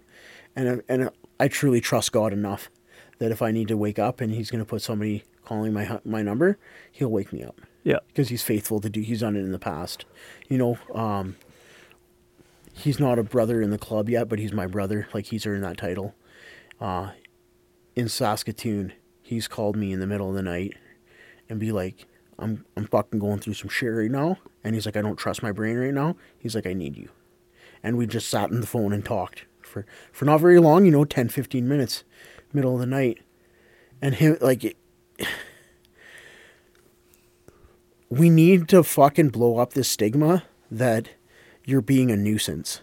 If you fucking need something from me, fucking call me. Mm-hmm. Don't ever feel like you're a burden on my life, because that's fucking a cop-out for you. This fear and this lie in your own brain trying to steer you away from asking for fucking help is fucking bullshit. Get over it. Men fucking ask for help. We need fucking help in situations. Especially in this day and age of like this fucking growing detestable fucking suicide, kill yourself is okay fucking bullshit. Yeah, become a made man. Yeah, like that's fucking nonsense, telling our fucking soldiers that serve their country and fucking got hit with an IED or whatever reason they're medically retired or have PTSD, and now you're going to tell these men that, yeah, just shoot yourself. That's okay. That is an option. Thank you for your service. Or have a doctor do it. Yeah, like there's no fucking trauma that, like, what is it, James 4:7-8, there's no temptation that is common to man. Oh, how does that go? There is no temptation that is common to man that God cannot, like, basically what I'm paraphrasing because I don't know it off by heart. I used to. But it's basically God saying there's no temptation that we face that if it has a name, that somebody else has faced it, and there is no temptation that we can't overcome with God. He will always provide us a way of escape. And sometimes that's calling a brother. Sometimes that's reaching out. You know, like, we can give in to that temptation, whether it's those lies to kill ourselves or it's those lies to reach for a substance, that we can find our solace in the bottom of a bottle or the bottom of drugs or whatever it is. Do I think that, do I trust, like, and back to like the drink and stuff too. Yeah. Like, do I believe what God says about me? That I'm a new creation? That the old has passed away and I am new? Do I live from that scripture? Or do I cop out and say that I'm once an addict, always an addict? I hate that language. And it is fucking bullshit, and it keeps people fucking sick. And it keeps the rooms of NA and AA alive. Listen, there's some good shit that happens there. I'm trying not to negate that. But this fucking once an addict, always an addict is fucking bullshit. Mm-hmm. Do I always have a predisposition towards something? I do believe that. Like, the enemy knows my weaknesses and the cracks in my armor, and is he going to go for that when I fucking do something? I think he will always reach out and try to attack a point of that he views as a weakness. Yeah. But am I a new creation in Christ? That's right. 100% I am. I do not deny my past and the experience I lived through, but I will not live in fear, and I will not let it control my life. Have I had drinks responsibly? Yes. Have I partaken in smoking weed? Not anymore, because there's reasons. Like, I have my reasons. Yeah. But it's not because I don't think I can handle it, but I don't need it anymore. I don't need... You got a bigger reason not to. Absolutely. Yeah. And when it comes to, like, doing crystal... Like, anybody that says that they can, like, socially use crystal meth, or, like, if you're touching crystal meth that's made in a bathroom sink, like, go fuck yourself. You're an idiot. Like, So for whatever wait, reasons, like once you overcome it, but like if you convince yourself that it's okay for me to have the odd puff of So if crystal it's meth, made by you're- Walter White, I'll be fine because it's not made to think. He said it. You heard him say it. I'm good. but you, It's like 97% pure.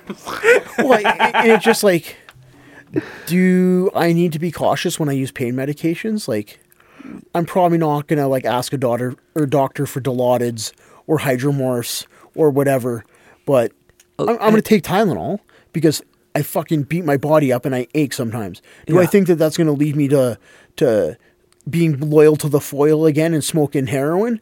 I probably not, but I have to be mindful of these things. Yeah. But to completely abstain and live in fear of these substances, like I think it's nonsense. It's running from your own shadow at that point. That's the thing. It's like I had a guy that had 8 years clean. Basically, like I went down to a shelter to like help a guy we just kicked out of the center to get him a shelter bed at another shelter. So I went to go to drive him. And this guy basically told me that I shouldn't go down there. I don't like accountability because I took a guy with me that he didn't think was a good accountability partner. And I didn't tell him that I was going. I'm like, well, listen, like, I'm not going to tell you everything I do. Like, did I make a mistake by going and helping my brother and driving him to go get a shelter bed? I didn't do dope. And he's like, well, I can't go down there because I'm scared that I will do dope. 3 months later, that man who had 8 years clean relapsed. Yeah, because the fear. He was driven by fear. He's living in fear. And for whatever reason, he was building up offenses with people to justify a relapse, right? Like that's often what we do. Like that's why forgiveness is so key to our existence as well. Yeah. Is because if we allow these offenses to build up in my life, all I'm doing is I'm stacking bricks between me and God. Oh, God. And all of a sudden, I'm like, I can't hear God's voice when I'm making a bad decision. I'm praying for something and all I'm getting is dead air. So I'm thinking God's okay with it. Yeah, You and know what I that's mean? and that's not just for addiction, like to Whatever. substance addiction, Whatever. to anger, to ego, to 100. Issues with trauma and self-body image. You stack up offenses to justify your bad behavior. Absolutely. No, that yeah. All right. Cool. I gotta fucking wrap this up. All right, boys. This was amazing, Nigel. Thank you so much for your candor. Top 10? Absolutely, if not Dude. better. That was fun. I'm gonna fucking call it top 10, top 5. I don't know. Just this has been so much fun. It's always great. Yeah. I'm jacked. And I think you said some stuff today that may actually really help somebody if they stumble across this thing, and thank you. Yeah. You know what? I pray they do because, like, none of this is, like, what I've gone through isn't special and unique, and I'm nothing fucking special. But the God we serve is amazing. And I guarantee if somebody needs to hear this, he will make it happen, regardless if it's somebody stumbling across it or if it's somebody, one of our friends, listens to it or whatever. Because every time I've done a podcast, they're like, oh, we heard you on the podcast. Just like random people I've heard, like... Really? It's actually quite strange. Huh. Like... Fucking download, like, share, you motherfuckers. And with that, we'll say God bless, guys. Have a great night. Thank you. Yeah. Peace out. Peace.